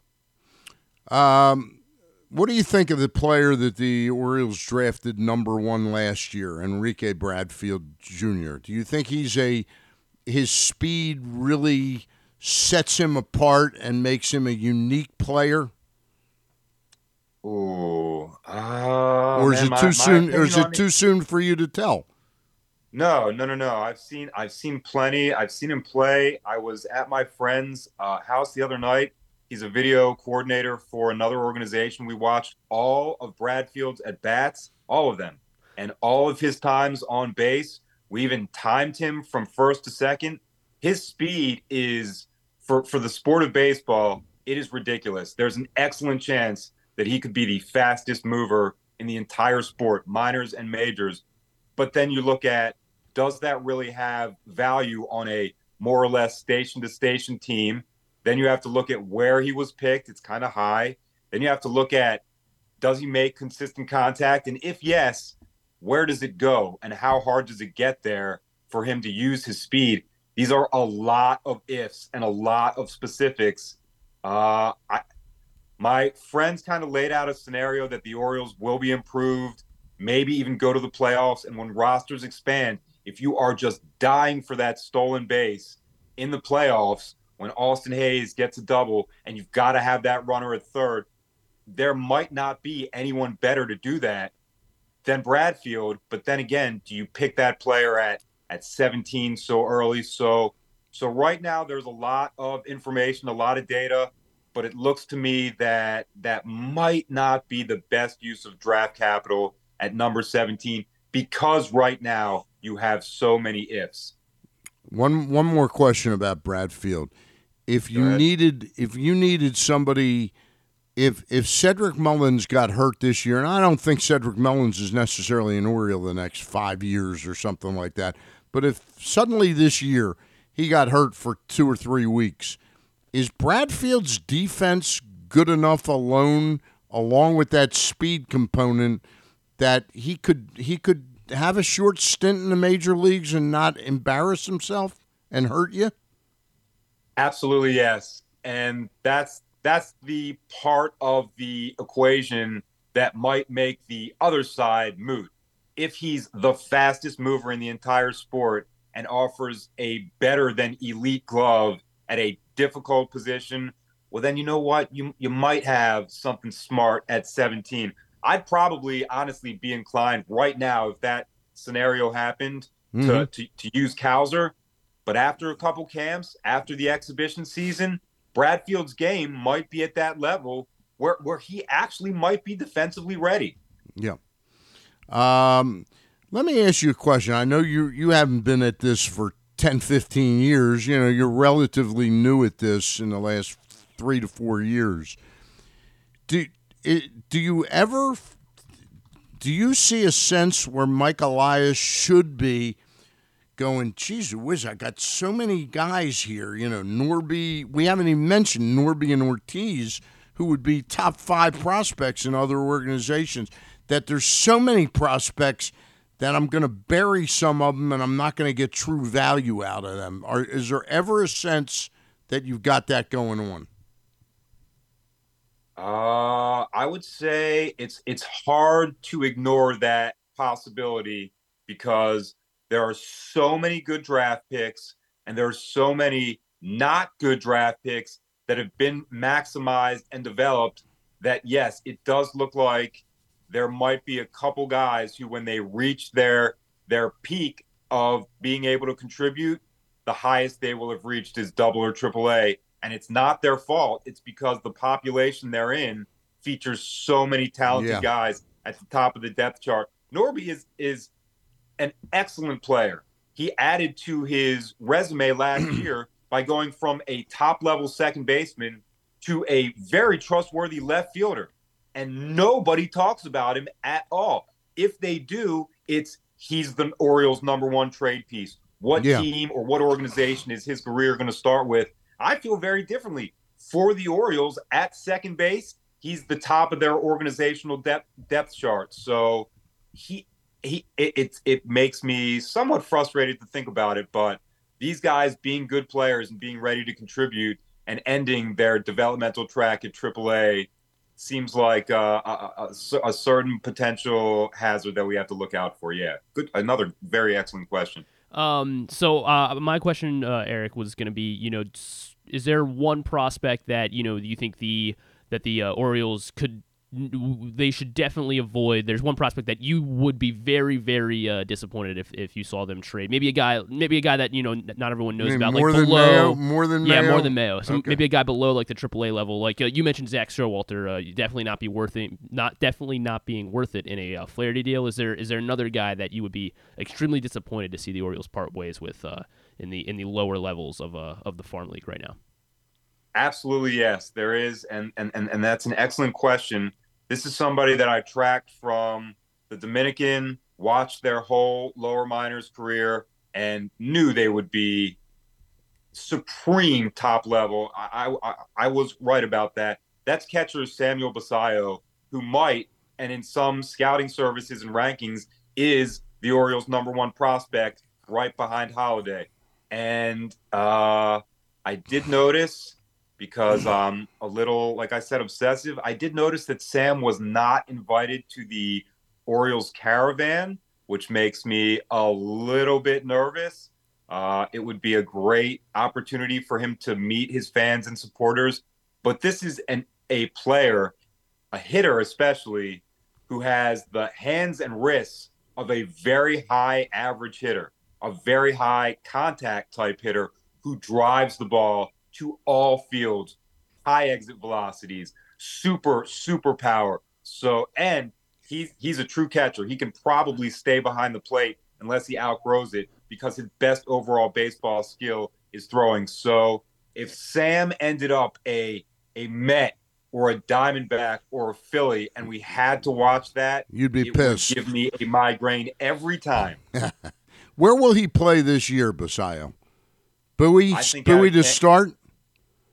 Yeah, I think out of camp he's going to show enough people that even though he's 19, Double-A is going to be the type of challenge that he's going to be able to handle. He is an outstanding prospect. You talk about other guys being in the top. Any other team, he's their number one. They're one. Mm-hmm. He's an outstanding player. We cannot trade him if any Orioles executives are listening. Last question I have for you today, and by the way, again, we're talking with Eric Garfield from Florida Prospects Report. He's going to increasingly be present on Pressbox Media this summer, and leading up into the summer, he'll be doing a Zoom with me just about every Thursday. Eric, Jackson Holliday, it seems now he's a foregone conclusion now. If I would have talked to you 2 months ago, I would have said, oh, no, he'll start the season at AAA and really get his feet wet, and by mid-May, June 1st, he'll be ready for the major leagues. Unless he falls flat on his face, he's gonna be up as a starting position player for the Orioles on opening day. If that is the case, where do you position him? Is he your second baseman, your shortstop? And then what does Henderson do? I actually do not think he's going to break camp with the Orioles. I think they're going to let him get a bit bigger and a bit more high-level minor league seasoning. He really does not have a lot of at-bats. Mm-hmm. He does not have a lot of experience. And in the postseason / playoffs for the Tides last year, he was not a major contributor. I think the organization wants to get to a point where he just is. So it's going to be early, but it's not going to be right outside of camp. But to answer what you asked specifically. Yeah, the position. Where does he start? Yeah, he could be a high-caliber second baseman, but there's a distinct possibility that he could be a Gold Glove type at shortstop. So there's a bit of a conundrum with Gunnar Henderson, who's going to win the Rookie of the Year and seems to be a quote-unquote established shortstop, and Jackson Holliday. I do not know how you fix that problem, but just moving Gunnar over to third is not a long-term solution, from my opinion. He's just not as good there as he is at shortstop, where he might be among the best players in the entire sport. So tough thing for the front office to figure out. I'd rather move Holliday to second than move Henderson to third, but that's above our pay grade. All right. Hey, great talking to you. I'll reach out to you and we'll talk next Thursday, okay? Glad to do it. Happy Friday, guys. Talk to you soon. All right. There he is, Eric Garfield. Your impressions of Eric? I'm glad he's going to be part of part of the press box team moving forward. Definitely knowledgeable of each level of the Orioles farm system. So and somehow has these relationships with people, like the video guy for the Mariners, and doesn't give his name up, but or something like that. Unbelievable. We're about to be joined by somebody who is not traveling through the state of Indiana, and that is Josh Charles, my nephew. And is he joining us, Griffin? All right. Joining us right now is my nephew, Josh Charles. Josh, how are you?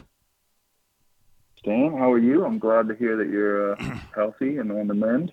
Worried about you, so that makes me very happy. All right. I'm very appreciative of the fact that you were worried about me. I really mean Well, that. you sound good. You sound good on the air. You sound crisp. You sound on point. So I think you're back. All right. No, you're like Fast Eddie Felton. You know, you're right, back. I'm back. Fast Eddie Felton from the color. Wait a minute, what was that one called? The Color Green. Color of Money and Color of Money. The Hustler. Color of Money. Yep. Mm-hmm. The great Paul Newman played Fast Eddie Felton in The Hustler and The Color of Money, and of course Tom Cruise played the young buck in The Color of Money. Josh, first of all, how has your life changed from about 2 months ago when the strike got settled? It's good. I mean, things are kind of slowly, gearing back up, and a couple of films one that's just coming out now called Memory with Jessica Chastain and Peter Sarsgaard with a really brilliant Mexican filmmaker named Michelle Franco, and that's getting released in a bunch of different cities around the country, and was at a bunch of festivals before that, and then a film called Mother's Instinct with Jessica and with Anne Hathaway. It's coming out in the next month or two, and then this TV show I did all spring and summer in Europe called The Veil. It'll be on FX starting in April. But other than that, that stuff that was already in the can before the strike. Right now I'm sort of gearing back up and looking for the next one. But certainly enjoying the time off to appreciate some football. Yep. So before we get to football, to be honest with me, more exciting to work with Jessica Chastain, Peter Sarsgaard, Anne Hathaway, or Stan the Fan and Glenn Clark and Griffin Bass? Well, I mean, it's interesting because who asked me this? Somebody from the Ravens. Somebody from the Ravens asked me. They were like, "You're such a fan. Would you rather win an Oscar or like we win the Super Bowl?" And I'm like, that's a tough call, honestly. I think I'd rather the Ravens win the Super Bowl. That's kind of how I'm built. Yeah. So I don't know. Obviously, I enjoy working with all those guys. I know you're joking in the question, but I love talking sports and obviously love you and Press Box and love what Glenn does, and I listen all the time. So, this is an exciting year for Baltimore. I don't have to tell you, just what a great year in sports for all of us. And listening to what you guys were just talking about, really interesting dilemma potentially of what you do with Jackson and Gunner in terms of the short third, second. Equation. Well, I threw an added context to it. I asked a former Major League general manager a year and a half ago. I said and he was somebody that was very interested in drafting Holiday number 1 for the Mets when the Mets had the number 9 pick, and a year before it looked like Holiday would be in the 7 to 10 range, and then of course he shot up to be number 1. I asked him if he could play center field, and he said, without a question, he's a Gold Glove caliber center fielder. So throw that into the mix too. So, what do you think? Would he do any of that right now, or is he pretty locked in just being shortstop? My mouth is agape a little bit because Eric Garfield just opened my eyes, because everybody the last 6-7 weeks has been sort of making now the assumption that Jackson will be on the opening day roster. It does make more sense to season him a little bit overall, because seasoning him a month or 6 weeks wouldn't necessarily take away the chance of him winning the Rookie of the Year, and still gaining that draft pick compensation. Sure. Let's turn our attention to football. And man. I know it's odd to have the bye for the Baltimore Ravens, because it seems like we always have to go through the most difficult, gauntlet possible. Is it fun to relax this 1 week and see everybody else kind of fumble the ball? I'm enjoying it. I mean, it's not like, I think for all of us, it's a unique place to be in, because we are used to being the underdog and not being the pursued, but being the pursuer and the one hunting and just sort of, scrapping away. So yeah, we're top dog right now, waiting for everybody, and it's a different position, but I'm trying to change I was saying this to Glenn. I was on with Glenn and Rita last week, and I was saying I'm trying to sort of zen out a little bit more about it, because I'm usually very like, oh, what if this, and I want to play this, and I don't want to play. And I know a lot of us are like that, fans, not just in Baltimore, across, all cities. I'm trying to be more relaxed. Like, yeah, listen, it's playoffs. Anything can happen. We lose, sure.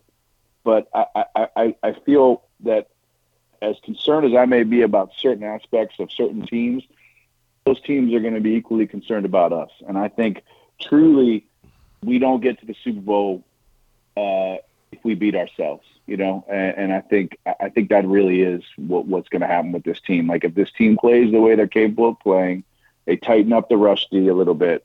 I just don't see it. I don't see it happen. I see us going. I really do. And it doesn't mean we will, but that's how I feel right now. So, and I'm not normally that kind of optimistic. I'm always more of a glass half full kind of guy. Well, you're a glass. You're jittery with your glass, whether it's full or half full or half empty. You're jittery half with empty. it. Yeah, no, I'm jittery. I'm a jittery glass drinker. Water drinker. Anyway, I don't know. I'm excited, I'm trying. What I guess I'm saying is, I feel like the Ravens have shown us this year, like time and time again, that like when the chips are on the table, they have risen to the occasion and then some. And so they've shown us who they are, and they've shown us even in their losses who they are. And in all those losses, and I guess you could make the one exception, and Glenn feels this, and we talked about it, is the second Cleveland game in the second half of that, where Cleveland really kind of took it to us. Yeah. I think I challenged him a bit on the idea that they imposed their will on us. I think they just matched our intensity. And Lamar threw that pick, and that certainly didn't help us in that situation. But other than that, the other games we beat ourselves. The Indianapolis game was a mess. I was at that game. We all know that was just we just gave that one away. We dropped 8 passes, 4 in the end zone against Pittsburgh the first time. I'm going to just write off the last game because who knows what that was. So it really comes down to that Cleveland game. And even in that, we were in command, had a lead, and you got to give it to them. Cleveland's a tough team. And divisional opponents, those are different games. So I feel like just sort of cautiously optimistic about the Ravens this postseason. I think it's a different team. I'm not worried about the rust or any of that. I think this team just seems so locked in and focused that I'm just more excited to see how they're gonna show up. I largely agree with you, Josh. I am trying to be cautiously optimistic as well. Realizing that it is the NFL and anything can happen. But that being said, I know you said you're trying to mellow out this weekend, but you got to be rooting for something to happen, right? Like, would you be? Are you leaning one way or the other? Like, if the Bills lost and the Bills got knocked out by the Steelers, how would you feel? Well, it's interesting because I talked to some other people that are real football knowledgeable, pundits, and saying, Buffalo is the one team, and obviously maybe, Pittsburgh, Cleveland too, just because of the defense, that could be challenging for us. But really, Buffalo is the one that could give us run for money, and I understand why. They got a good defense. They've got a good rushing attack. That's one of our maybe weaker points, if I would say. We're in middle of the pack, right, on rush D. So I feel like, yeah, you'd like to see them go. But at the same time, like, you're going to have to play 2 games, and they're going to be good teams. You know what I mean? They're all in the playoffs. And I feel like just whoever it is, I'm going to always be nervous, but I'm also, like, I'm excited about this team. That's a unique thing. I'm more excited than nerves, right? If that makes sense, because I feel like they're capable of just really doing something special. But with that said, I would not be mad about another crack at Pittsburgh because, as a Ravens fan, it sickens me that they've won 7 of 8 and they swept us this year. And even though we played, the fans are trying to hold it over us, that they're the real AFC. Femi mentioned it earlier this week, that they're the real, since they went 5-1 in the AFC North. How would you feel if Joe Flacco and the Browns came into Baltimore next week? I think that's possible too. I think that's a great storyline. Obviously, everybody will run with it. I think the thing that's not getting discussed enough about that, and I think I saw a quote of Lamar. First of all, like many, I love Joe. Yeah. One of the great dudes, right? I've got a picture of me and him. My dad just sent me to remind me after the Super Bowl in New Orleans, and we walked back after the game, and they had the whole line. There were tons of people walking back from the stadium to their hotels. And as we walked up the hotel, the bus of the team was sort of coming in. I just yelled out to Joe, and he said, "Hey!" And we took a picture, and I looked like a 6-year-old. I'm just so tall, and I'm next to him, and I've just got this just shit-eating grin on my face. But I I love that guy, and I'm so happy for him. And he's so, he's a gamer, man. He's out there and he's balling. And I reached out to him and just tell him how happy I was for him. And I said, quite honestly, like couldn't be more thrilled for you, but come playoffs, like this love ends quickly, because I know what he's capable of. But I also want to take that in perspective. Is he balling? Yes. Have they played a lot of great teams during that stretch as good as us? No, not at all. So I'm not nervous about that. And the one thing I don't think we're talking about enough is what Lamar has to say about that. A lot of the focus is on Joe and Joe coming back, and that's all great. It's a great story. But what about Lamar? Mm-hmm. I think Lamar is going to have something to say about who's going to come out on top of that matchup between those two QBs. And, as much as I love Joe, Lamar is just is on fire this year, and the guy is just making plays, and he's making it happen. And there's just something in his eyes and his intensity, maturity. It feels like, it's all the cliches, but it just feels like everything's slowed down for him. You watch him, and he's just reading, he's running, he's moving. He's just as an actor, you say, he's in the moment, right? Yeah. Like all you want to be as an actor is in the moment, right? You just want to be. You don't need to do anything. You just be and react and listen. And I feel like that is what Lamar Jackson is doing right now as a quarterback. He is in the moment. Call it locked in, call it whatever you want. Dude is just, he's in it. And I love seeing that. And I'm just excited, man. I think I don't want to get ahead of ourselves, but I'm excited about the possibilities. I think it's interesting to talk about the Jackson Flacco situation or dynamic, because I think we've got an exact same dynamic with the Goff and Matthew Stafford game, the Lion-Ram game, which I think is the most interesting game of the weekend. Do you have a thought or two on that game? Yeah, I do. I actually, look, first of all, I love Dan Campbell. I love that guy.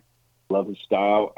And how can you not pull for the Lions? I mean, they're a great story. They're playing good ball.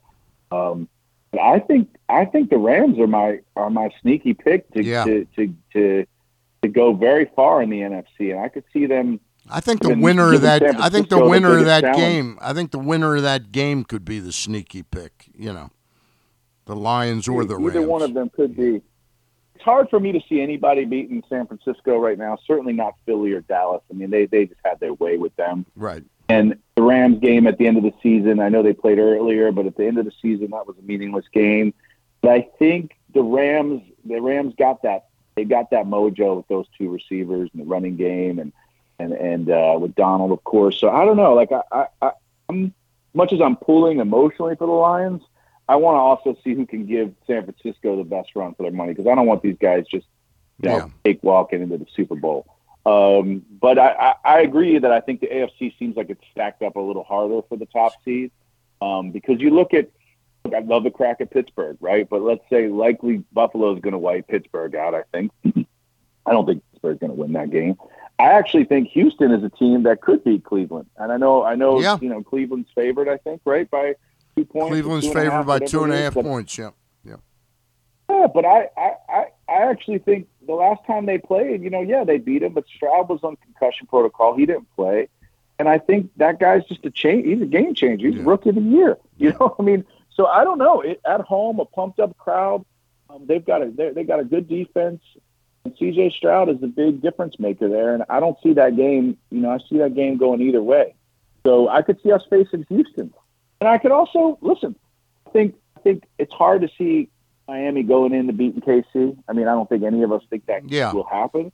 It could happen. Yeah. I mean, Miami has just been getting it handed to them. They're due to have a turnaround.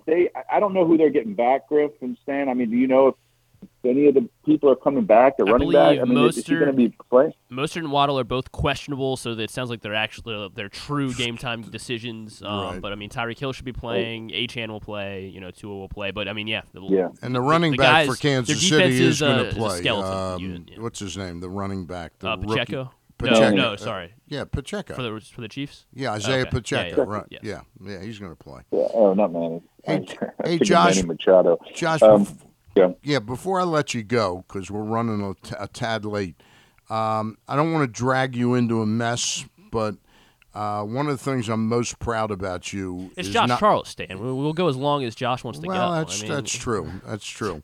But seriously, one of the things I'm most proud about you is not your work. It's the quality of human being you are.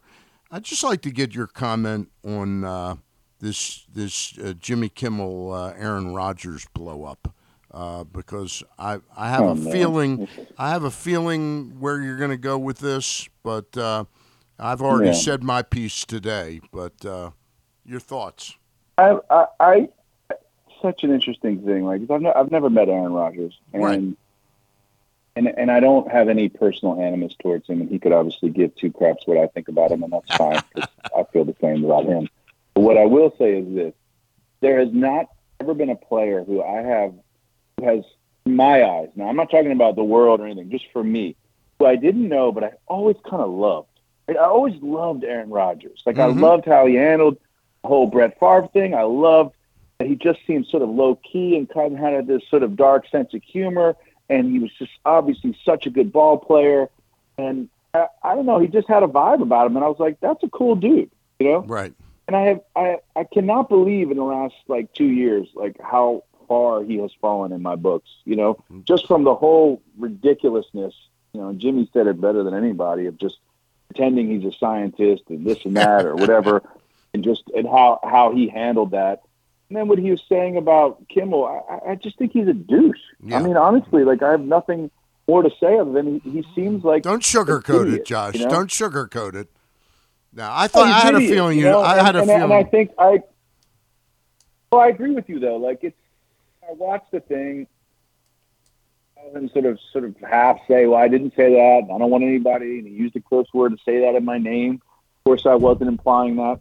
Of course, you were implying that. Yeah, exactly. What else were you doing? We're not idiots. Right. That's what you were implying. And just man up and say, look, like you said, I was pissed off. He rubbed me wrong, and I was shooting back. I don't actually think he's a pedophile, or having sex with underage girls. But, that stuff in the world we live in today has real life consequences. Yeah. I don't think Jimmy's putting a lot of flavor on that. I don't know Jimmy very well, but there are people that read that shit and now think, he's eating children in pizza places or whatever. And I'm sure he's getting all that. I've gotten a touch of that from some people, with anything I may have said. And, you get a touch of that quickly. And it's pretty scary, man, when that stuff comes at you, because there are insane people out there. So the guy's fallen down in my books. I mean, he's still a great player. Yeah. But I also think his selfishness this year, the audacity that he was going to come back from that injury that put the Jets in some sort of weird holding pattern. Yeah. Why didn't the Jets get Flacco? Right. What? Right. Why They had him. They had him last year, I think. Was it That's 2 years ago? But why didn't they grab him immediately after week one when he hurt his leg to have him be there again? Yeah. Well, I mean, I love Joe D, but why didn't they do that? Yeah. It really felt like Zach. Listen, I got a Zach Wilson downtown rookie card graded. I'm pulling for Zach. I want that thing to get back up to what it was when I got it. But I think that ship has sailed. Yeah, it sounds like that might be a coaster moving forward. Yeah, I don't know. I mean, I got it. My son got it. Rocco got it in a box. It wasn't like we didn't Was he excited? Cool. Was he excited he got it? At the time, I'm telling you this truthfully. At the time, I think I talked about this with Glenn. At the time he got that card, Zach was playing really well. It was like, holy crap, we just scored on this retail box. We got a downtown Zach Wilson. I'm getting that crap graded. We went and got it graded. I looked online. They were selling for $1,000. I'd be lucky to get $150 for that car right now. Right. I mean, lucky on the best day. As Griffin said, down. It's an expensive coaster now. Yeah. Pretty much. But I've got, we've really, and I was thinking of you because I really got into collecting cards a lot this year with Rocco, and there's a really cool, if anybody's listening that's into collecting cards, Topps Black and White, the Topps Chrome Black and White edition. They released these boxes. There's only like 30 cards in a box, but they're these just beautiful black and white images, and there's all kinds of parallels and autos. And I got actually a really cool Grayson black and white auto, Grayson Rodriguez, in one of the boxes.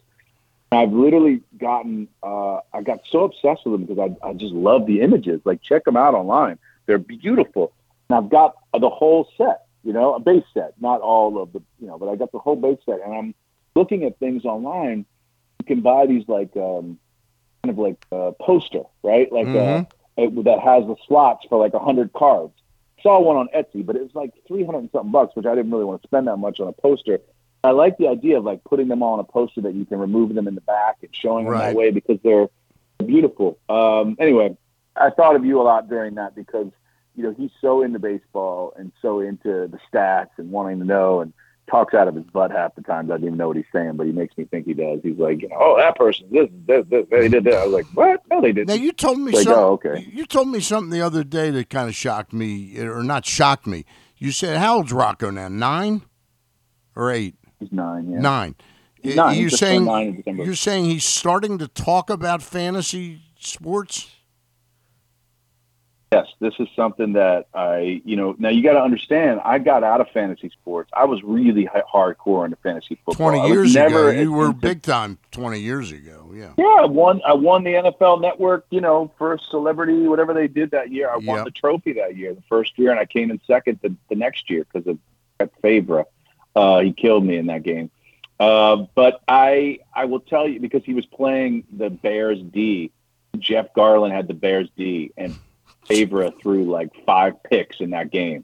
And that was the only reason I lost and didn't go back to back. But I stopped when Rocco was born because I was taking so much of my life. I had a league that was in LA, even though I was living back in New York, and the guys were really serious and I was serious, and I was like, I just can't do this anymore. And I miss it.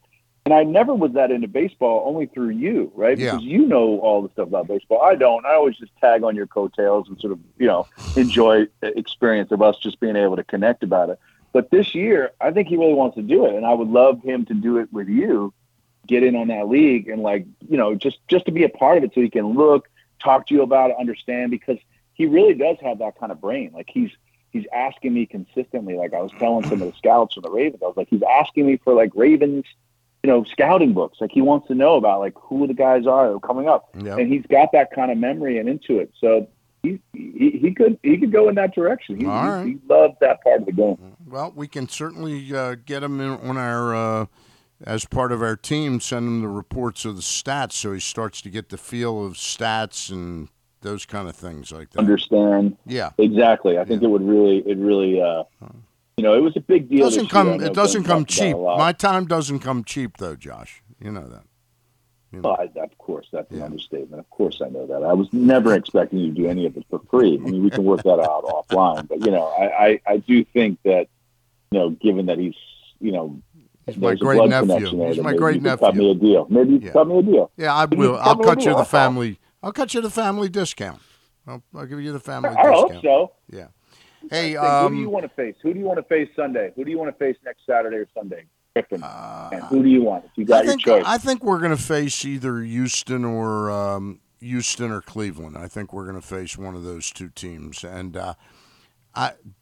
being honest, I'm not that afraid of the Cleveland Browns. The Houston Texans, with this guy Stroud, I think he's a special talent. I'm not taking away from Joe Flacco, but I think our defense will be able to stop either of those teams. So I'm not really that nervous, but I think we'll face one of those two teams. Griffin, who do you think we'll face next week? I also think it's the winner of that game. I think I would feel slightly better going against the Texans just because the Ravens do fare well against rookie quarterbacks. Obviously, CJ Stroud's not your normal rookie quarterback.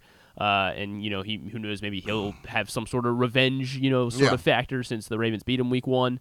But the Texans don't, they don't overly concern me too much. They can't look over the Texans by any means, but I guess in an ideal world, probably the Steelers. The Steelers just don't. Josh wants to play the Steelers. Yeah, I think the Ravens would have plenty of motivation going into that one. I think Drew Forster tweeted it last week. Yeah, he said, if they face the Steelers, he said if the Ravens Steelers play again, it'll be 48-10 Ravens. So I'm not sure if it'll be that score, but I do agree with him. Yeah, I know. I think no, but I agree. I think that would satisfy. That would satisfy two things. We can get Buffalo out and get that revenge game against Pittsburgh, and it will be a physical game. And I don't know if it'll be 48-10 either, but I think we win. I absolutely think we win think that the game. team They're not beating us three times in a row this year. I think the team I'm most nervous about playing would be Buffalo. You know. Yeah, and I know it is we won't play them next week. I think in my heart, I feel that it's probably going to be. I feel like Joe Flacco's coming back to Baltimore next week. Yeah, so that's what I think is going to happen. Hey, Josh, I'm not the booking agent. I'm not the booking guy on this show, but any shot we could book you for next Friday to do 15 minutes? Yeah, man. All right. I'm always around and happy. I may be in town, so maybe I could even come in. Ooh. You know, if I'm there, because that'll be the weekend of the game, right? So I'll be planning to try to come in. Do we know when are we going to find out if we're Saturday or Sunday after this weekend? They will game? probably announce it Sunday night. I would think. Yeah, I would think. I'm thinking the Ravens are going to play Saturday. I have a feeling. I think so too. Yeah. Don't they normally put the one seed? I mean, one of the one seeds plays on Saturday, I guess. Typically, right? I'm guessing we're going to play Saturday night. Is my guess. That will be like the marquee game of the 2 Saturday games. That's my feeling. Oh, man. I agree. All right. How do you guys feel about this Peacock thing? What's your take on that? Did you talk about that earlier? I didn't hear. Well, first of all, Peacock is am I right? It's free on my Comcast, right? If it is, not then free it is. for me. Yeah, well. It's not free for you. Okay. Look, my understanding is you have to pay. You have to pay if you don't have Peacock. Yeah. And you want to watch this game. You have to pay for it. Subscribe. Yeah. Wow. Now you can cancel it. So you can subscribe for a month and cancel it. And I think it's $5.99. You basically got to pay $6 to watch game. this $6 game. Yeah. This is what they've been moving toward for years. This is what they've been moving. I don't like it. It makes me sick to my stomach. It really does, man. I just think it's gross, man. I don't know. I pay close to $400 a year to watch the the Sunday ticket. Right. Some of those games aren't on, and then this year they got to screw you beyond the Chargers game. Yeah, I'm not. I remember a big. Going to watch that game one night, and I was like, "Why can't I watch this game?" I was like, "Oh, it's on Peacock." Right. I'm like, what? I don't even want to watch this game. I'm not going to go pay for this game. And I feel this way. Tomorrow night I'm going to see a play. I'm not watching that game. They could take it and stick it, it's like Charlie Ekman used to say. Where the sun don't shine. Where the sun don't shine. I'm not about that. All right. He is Josh Charles, my nephew, and excellent actor and most knowledgeable sports fan. Josh, thanks for joining us. Love you, Unc. All right, Griff, talk to you guys. All right. Have a good weekend. All right. Well, we booked a guest for next Friday. All right. Pressbox urges you to drink a beer or two in honor of Tony Siragusa starting this Monday, January 15th, and actually, I think it's like tomorrow night or Sunday, I think it'll be available at Guilford Hall Brewery. They're releasing Goose Flights, a delicious lager to support Goose's medical transportation jet company. As many of you know, the Goose Flight Foundation mission, now run by Tony's kids, charitably flies needy patients to emergency treatment. You can buy Goose Flight Lager exclusively at Glory Days Grill or Guilford Hall Brewery. $2 of every purchase goes to the cause. Raise a glass to Tony and support this great foundation. Go to PressBoxOnline.com to learn all about it. Toast the late Tony Siragusa with Goose Flights Lager from Guilford Hall Brewery and support the Goose Flights Foundation mission. Available starting this Monday at Guilford Hall Brewery and all Maryland Glory Days Grills locations. Go to PressBoxOnline.com to learn more. And one last word from me here before we take the break. Use the promo code GlennClark23 or StanCharles23 when you sign up at Superbook, and you'll receive up to $250 in a same-day first bet match, win or lose. Download the Superbook app or visit superbook.com to take advantage of the great offer today. All right, there you have it. All right, we'll be winding things down when we come back. We'll have Tidbit and Tubular. And we have to do our picks, right? You and I will. Yeah. I'll be sitting in for Glenn this week. But that'll be after Glenn Clark Radio. So you'll catch that later. All right. Hey, it's Jeremy Kahn. This postseason, bet in person at the Green Turtle Bet Park Sportsbooks with locations in Canton and in Towson, and enjoy the best in-class sports wagering experience at their state-of-the-art facilities, bringing an unmatched sports betting thrill. Gambling can be a fun and entertaining experience, but there are risks involved. If you're planning on betting on the game at the casino or on your phone or computer, know your limit, stay within it. Set a budget and a time to stop. Remember, gambling isn't a financial solution, and it doesn't mix well with alcohol or drugs.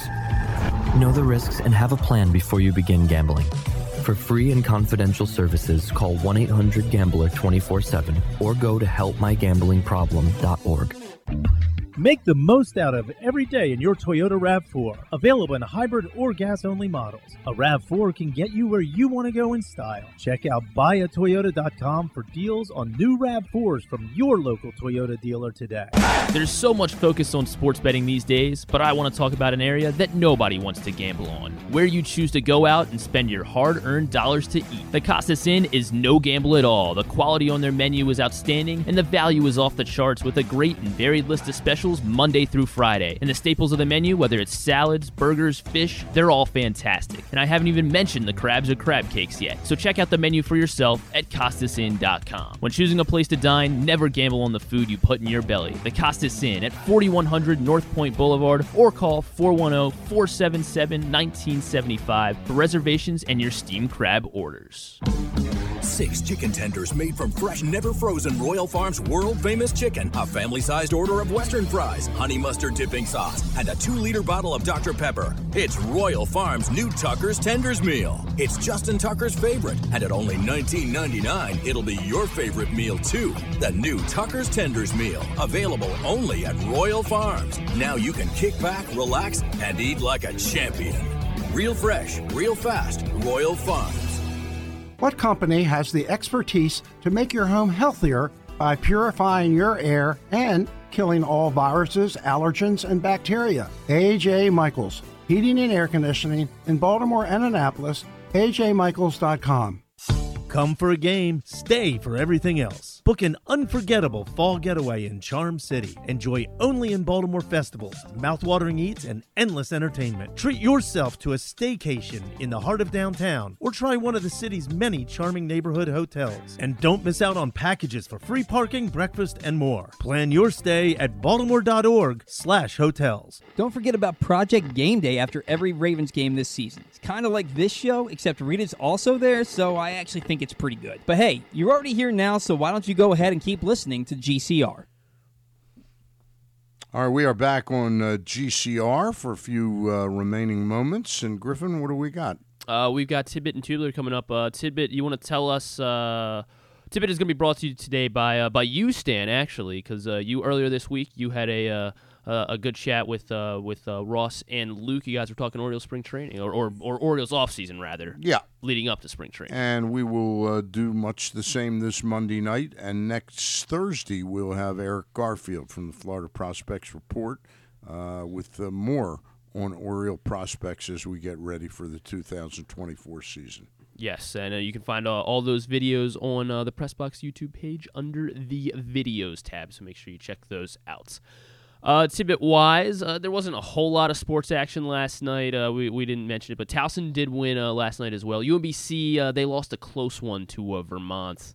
But also in action, UCLA, they lost big. Because, we were talking about the Terps, but UCLA has we're kind of lucky we're not UCLA. They've had a very, very poor start to the season. Seems like it's not going to turn around either. But yesterday, the Lakers lost, so did UCLA, and they lost by a combined 60 points. That is the first time that's ever happened for the Lakers and UCLA on the same day to lose by a combined 60 points. Things not going too well in Southern California on the hardwood. That's interesting. Yes. We did see the first team All-Pros were announced earlier this week. Second team was also just announced actually a couple minutes ago. Did you see who the Ravens All-Pro selections were, Stan? No, I have not seen those. The first teamers. Do you want to take a stab at who the first teamers? Roquan Smith. Yes. Lamar Jackson. Lamar Jackson. One more. Mark Andrews. Not Mark Andrews. I guess he probably one more from the offense. No. Defensive player, Mr. Hamilton. That is correct. Yeah. Kyle Hamilton. Roquan Smith and Lamar Jackson are your first teamers. They also had 3 second teamers announced about 10 minutes ago. I'm going to guess Matabuke. Matabuke is one of them. Patrick Queen. Patrick Queen is another. And I'm going to say that what's his name? The guy who's Jadeveon Clowney. That's a good. But it's wrong. He probably deserves Whenever it. you hear that it's a good guess, it's wrong. Yeah. He is an offensive player, the third second teamer. Linderbaum. He probably should have been. Is not Linderbaum. Is it a lineman? It's not a lineman. It's not a lineman. Well, you know what? You can consider him a lineman sometimes. Patrick Ricard. Patrick Ricard is the third second teamer for the Ravens. So, and what are they doing this year with that game? This is the. Are their these daughters are the playing this year? Yeah, these are the All Pros. So these are just like these are the best of the best guys. I think media this is voted not the or Pro players. Bowl yet. Yeah, not the Pro That's Bowl. the game where their daughters are all going to play. That might be what we're going to see soon. Yeah. I think I don't think you're too far off. It's just on that.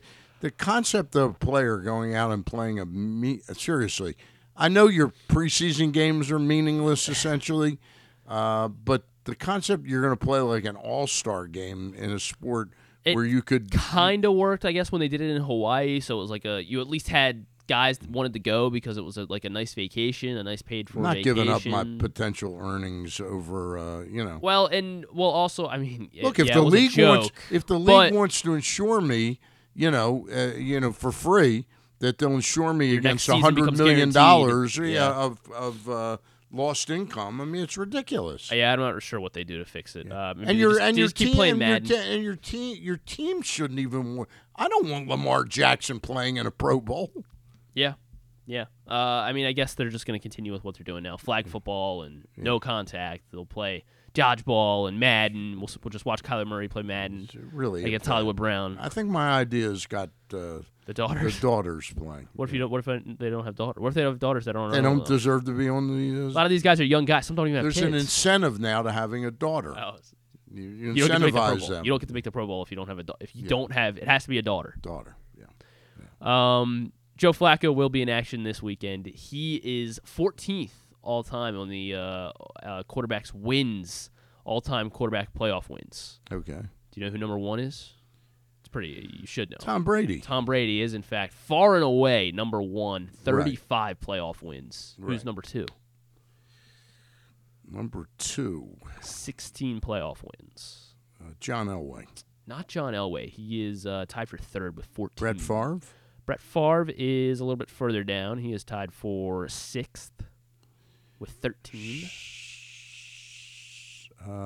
Troy Aikman. Not Troy Aikman. Aikman also has 11. He has one more win than Joe Flacco. Okay. Top 13.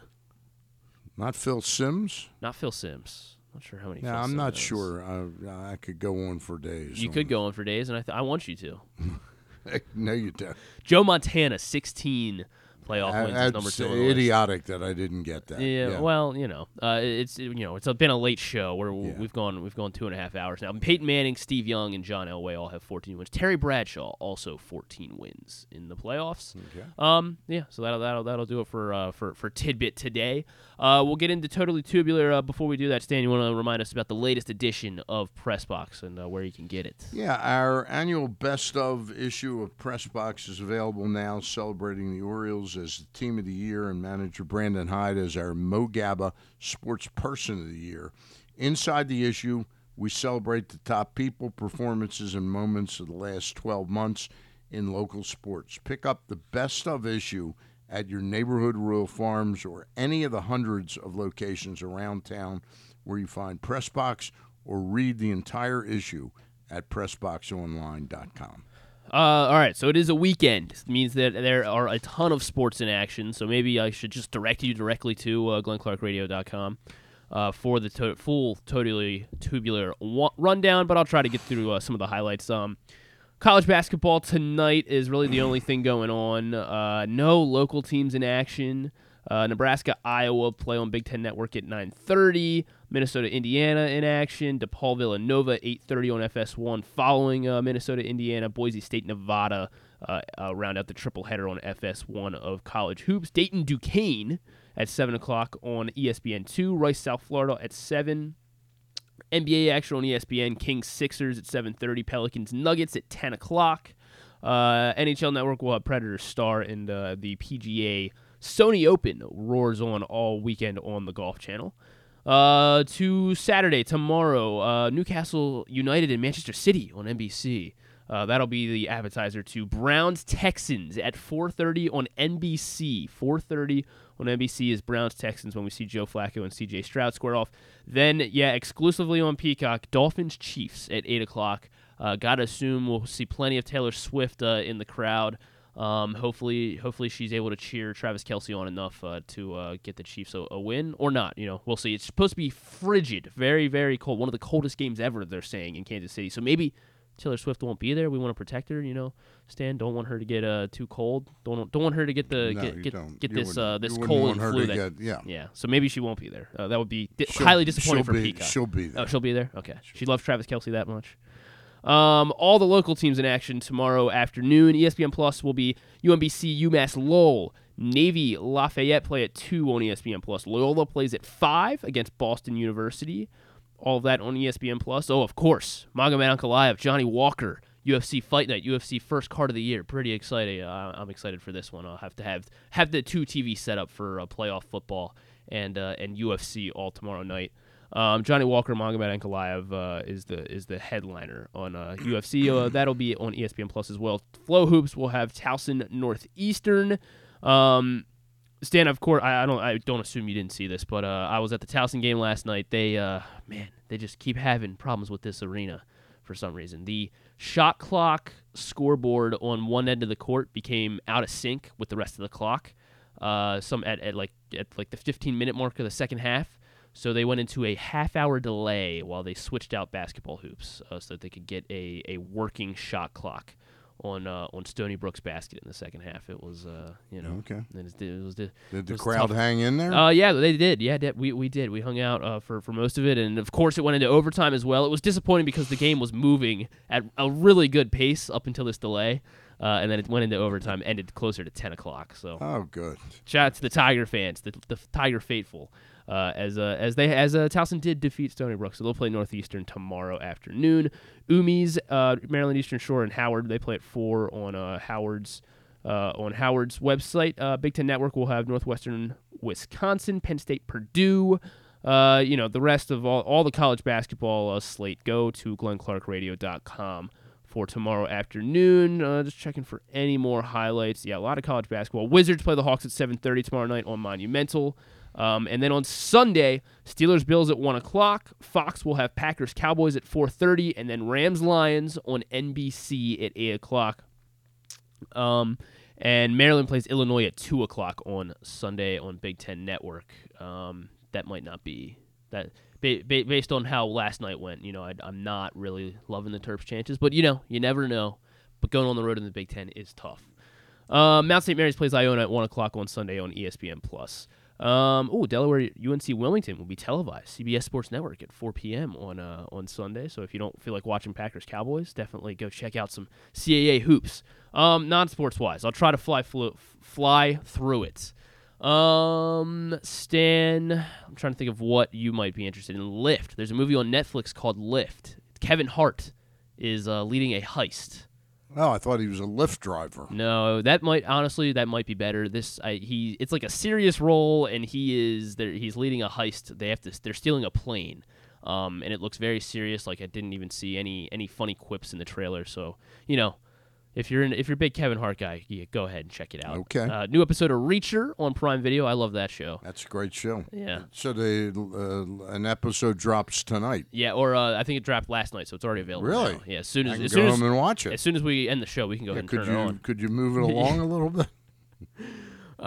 Self-Reliance. This movie looks a little interesting. It's on Hulu. Jake Johnson. I like Jake Johnson, but he gets recruited by Andy Samberg to be hunted for 30 days, and if he survives, he wins $1 million. And the catch is that no one can kill him unless he's alone. So like he gets friends with Anna Kendrick or something and tries to get her to like hang out with him the whole time, so that way he's never alone. Never alone. But it that actually might have worked for interesting. me over the years as a means to keep a girlfriend. Those are the highlights. The rest go to GlennClarkRadio.com. So totally to the rundown. Sorry to make it long-winded. Quite a rundown. It's the weekend. I want to make sure everybody knows what's on Glenn TV. will be. Glenn's got. Get a load of this day. He gets back on Sunday. Monday he's got the morning show on 105.7 The Fan, and then he's coming here. That is my understanding at this moment as well. We'll see if it all hangs in there. Yeah. But yeah. He lucked out with the Ravens being on bye, so it wasn't necessarily a much needed weekend of his presence. So he'll be rearing and ready to go for the Ravens playoff run. That's for sure. Sounds interesting. Interesting. Big thank you to all of today's guests. Of course, we had Scott Garceau in the first hour. Talked some Orioles. Talked a good bit of football with Scott as well. That was a surprise that we ended up talking football with. And we talked to Eric Garfield about the Orioles and their prospects, and of course Josh Charles stopped by. So we'll get all of those. We're missing somebody. Both Smolka didn't. Well, yeah, Bo couldn't make it. We'll get all of those up. This in is the not like a hit Mike section. Tirico thing now. That Bo. Well, I guess we'll find out next week because we typically talk to him on Fridays. So if he's unable to do next Friday, but it would be may have a real case. It would be whether he doesn't do it when Glenn's not here. Oh yeah. That's a good point. We'll get catch my drift. I do catch your drift. Okay. Hey, thanks for walking me through this. All right? Thank you for walking me through it, Stan. Appreciate you stepping in this week. All right, and putting on some good shows. We'll get all those interviews up on the greatest hits section of the. Stan? Archives. Perfect. The archives. Perfect. Any other closing thoughts for the weekend, Stan? No. None whatsoever. All right. Peace out. All right.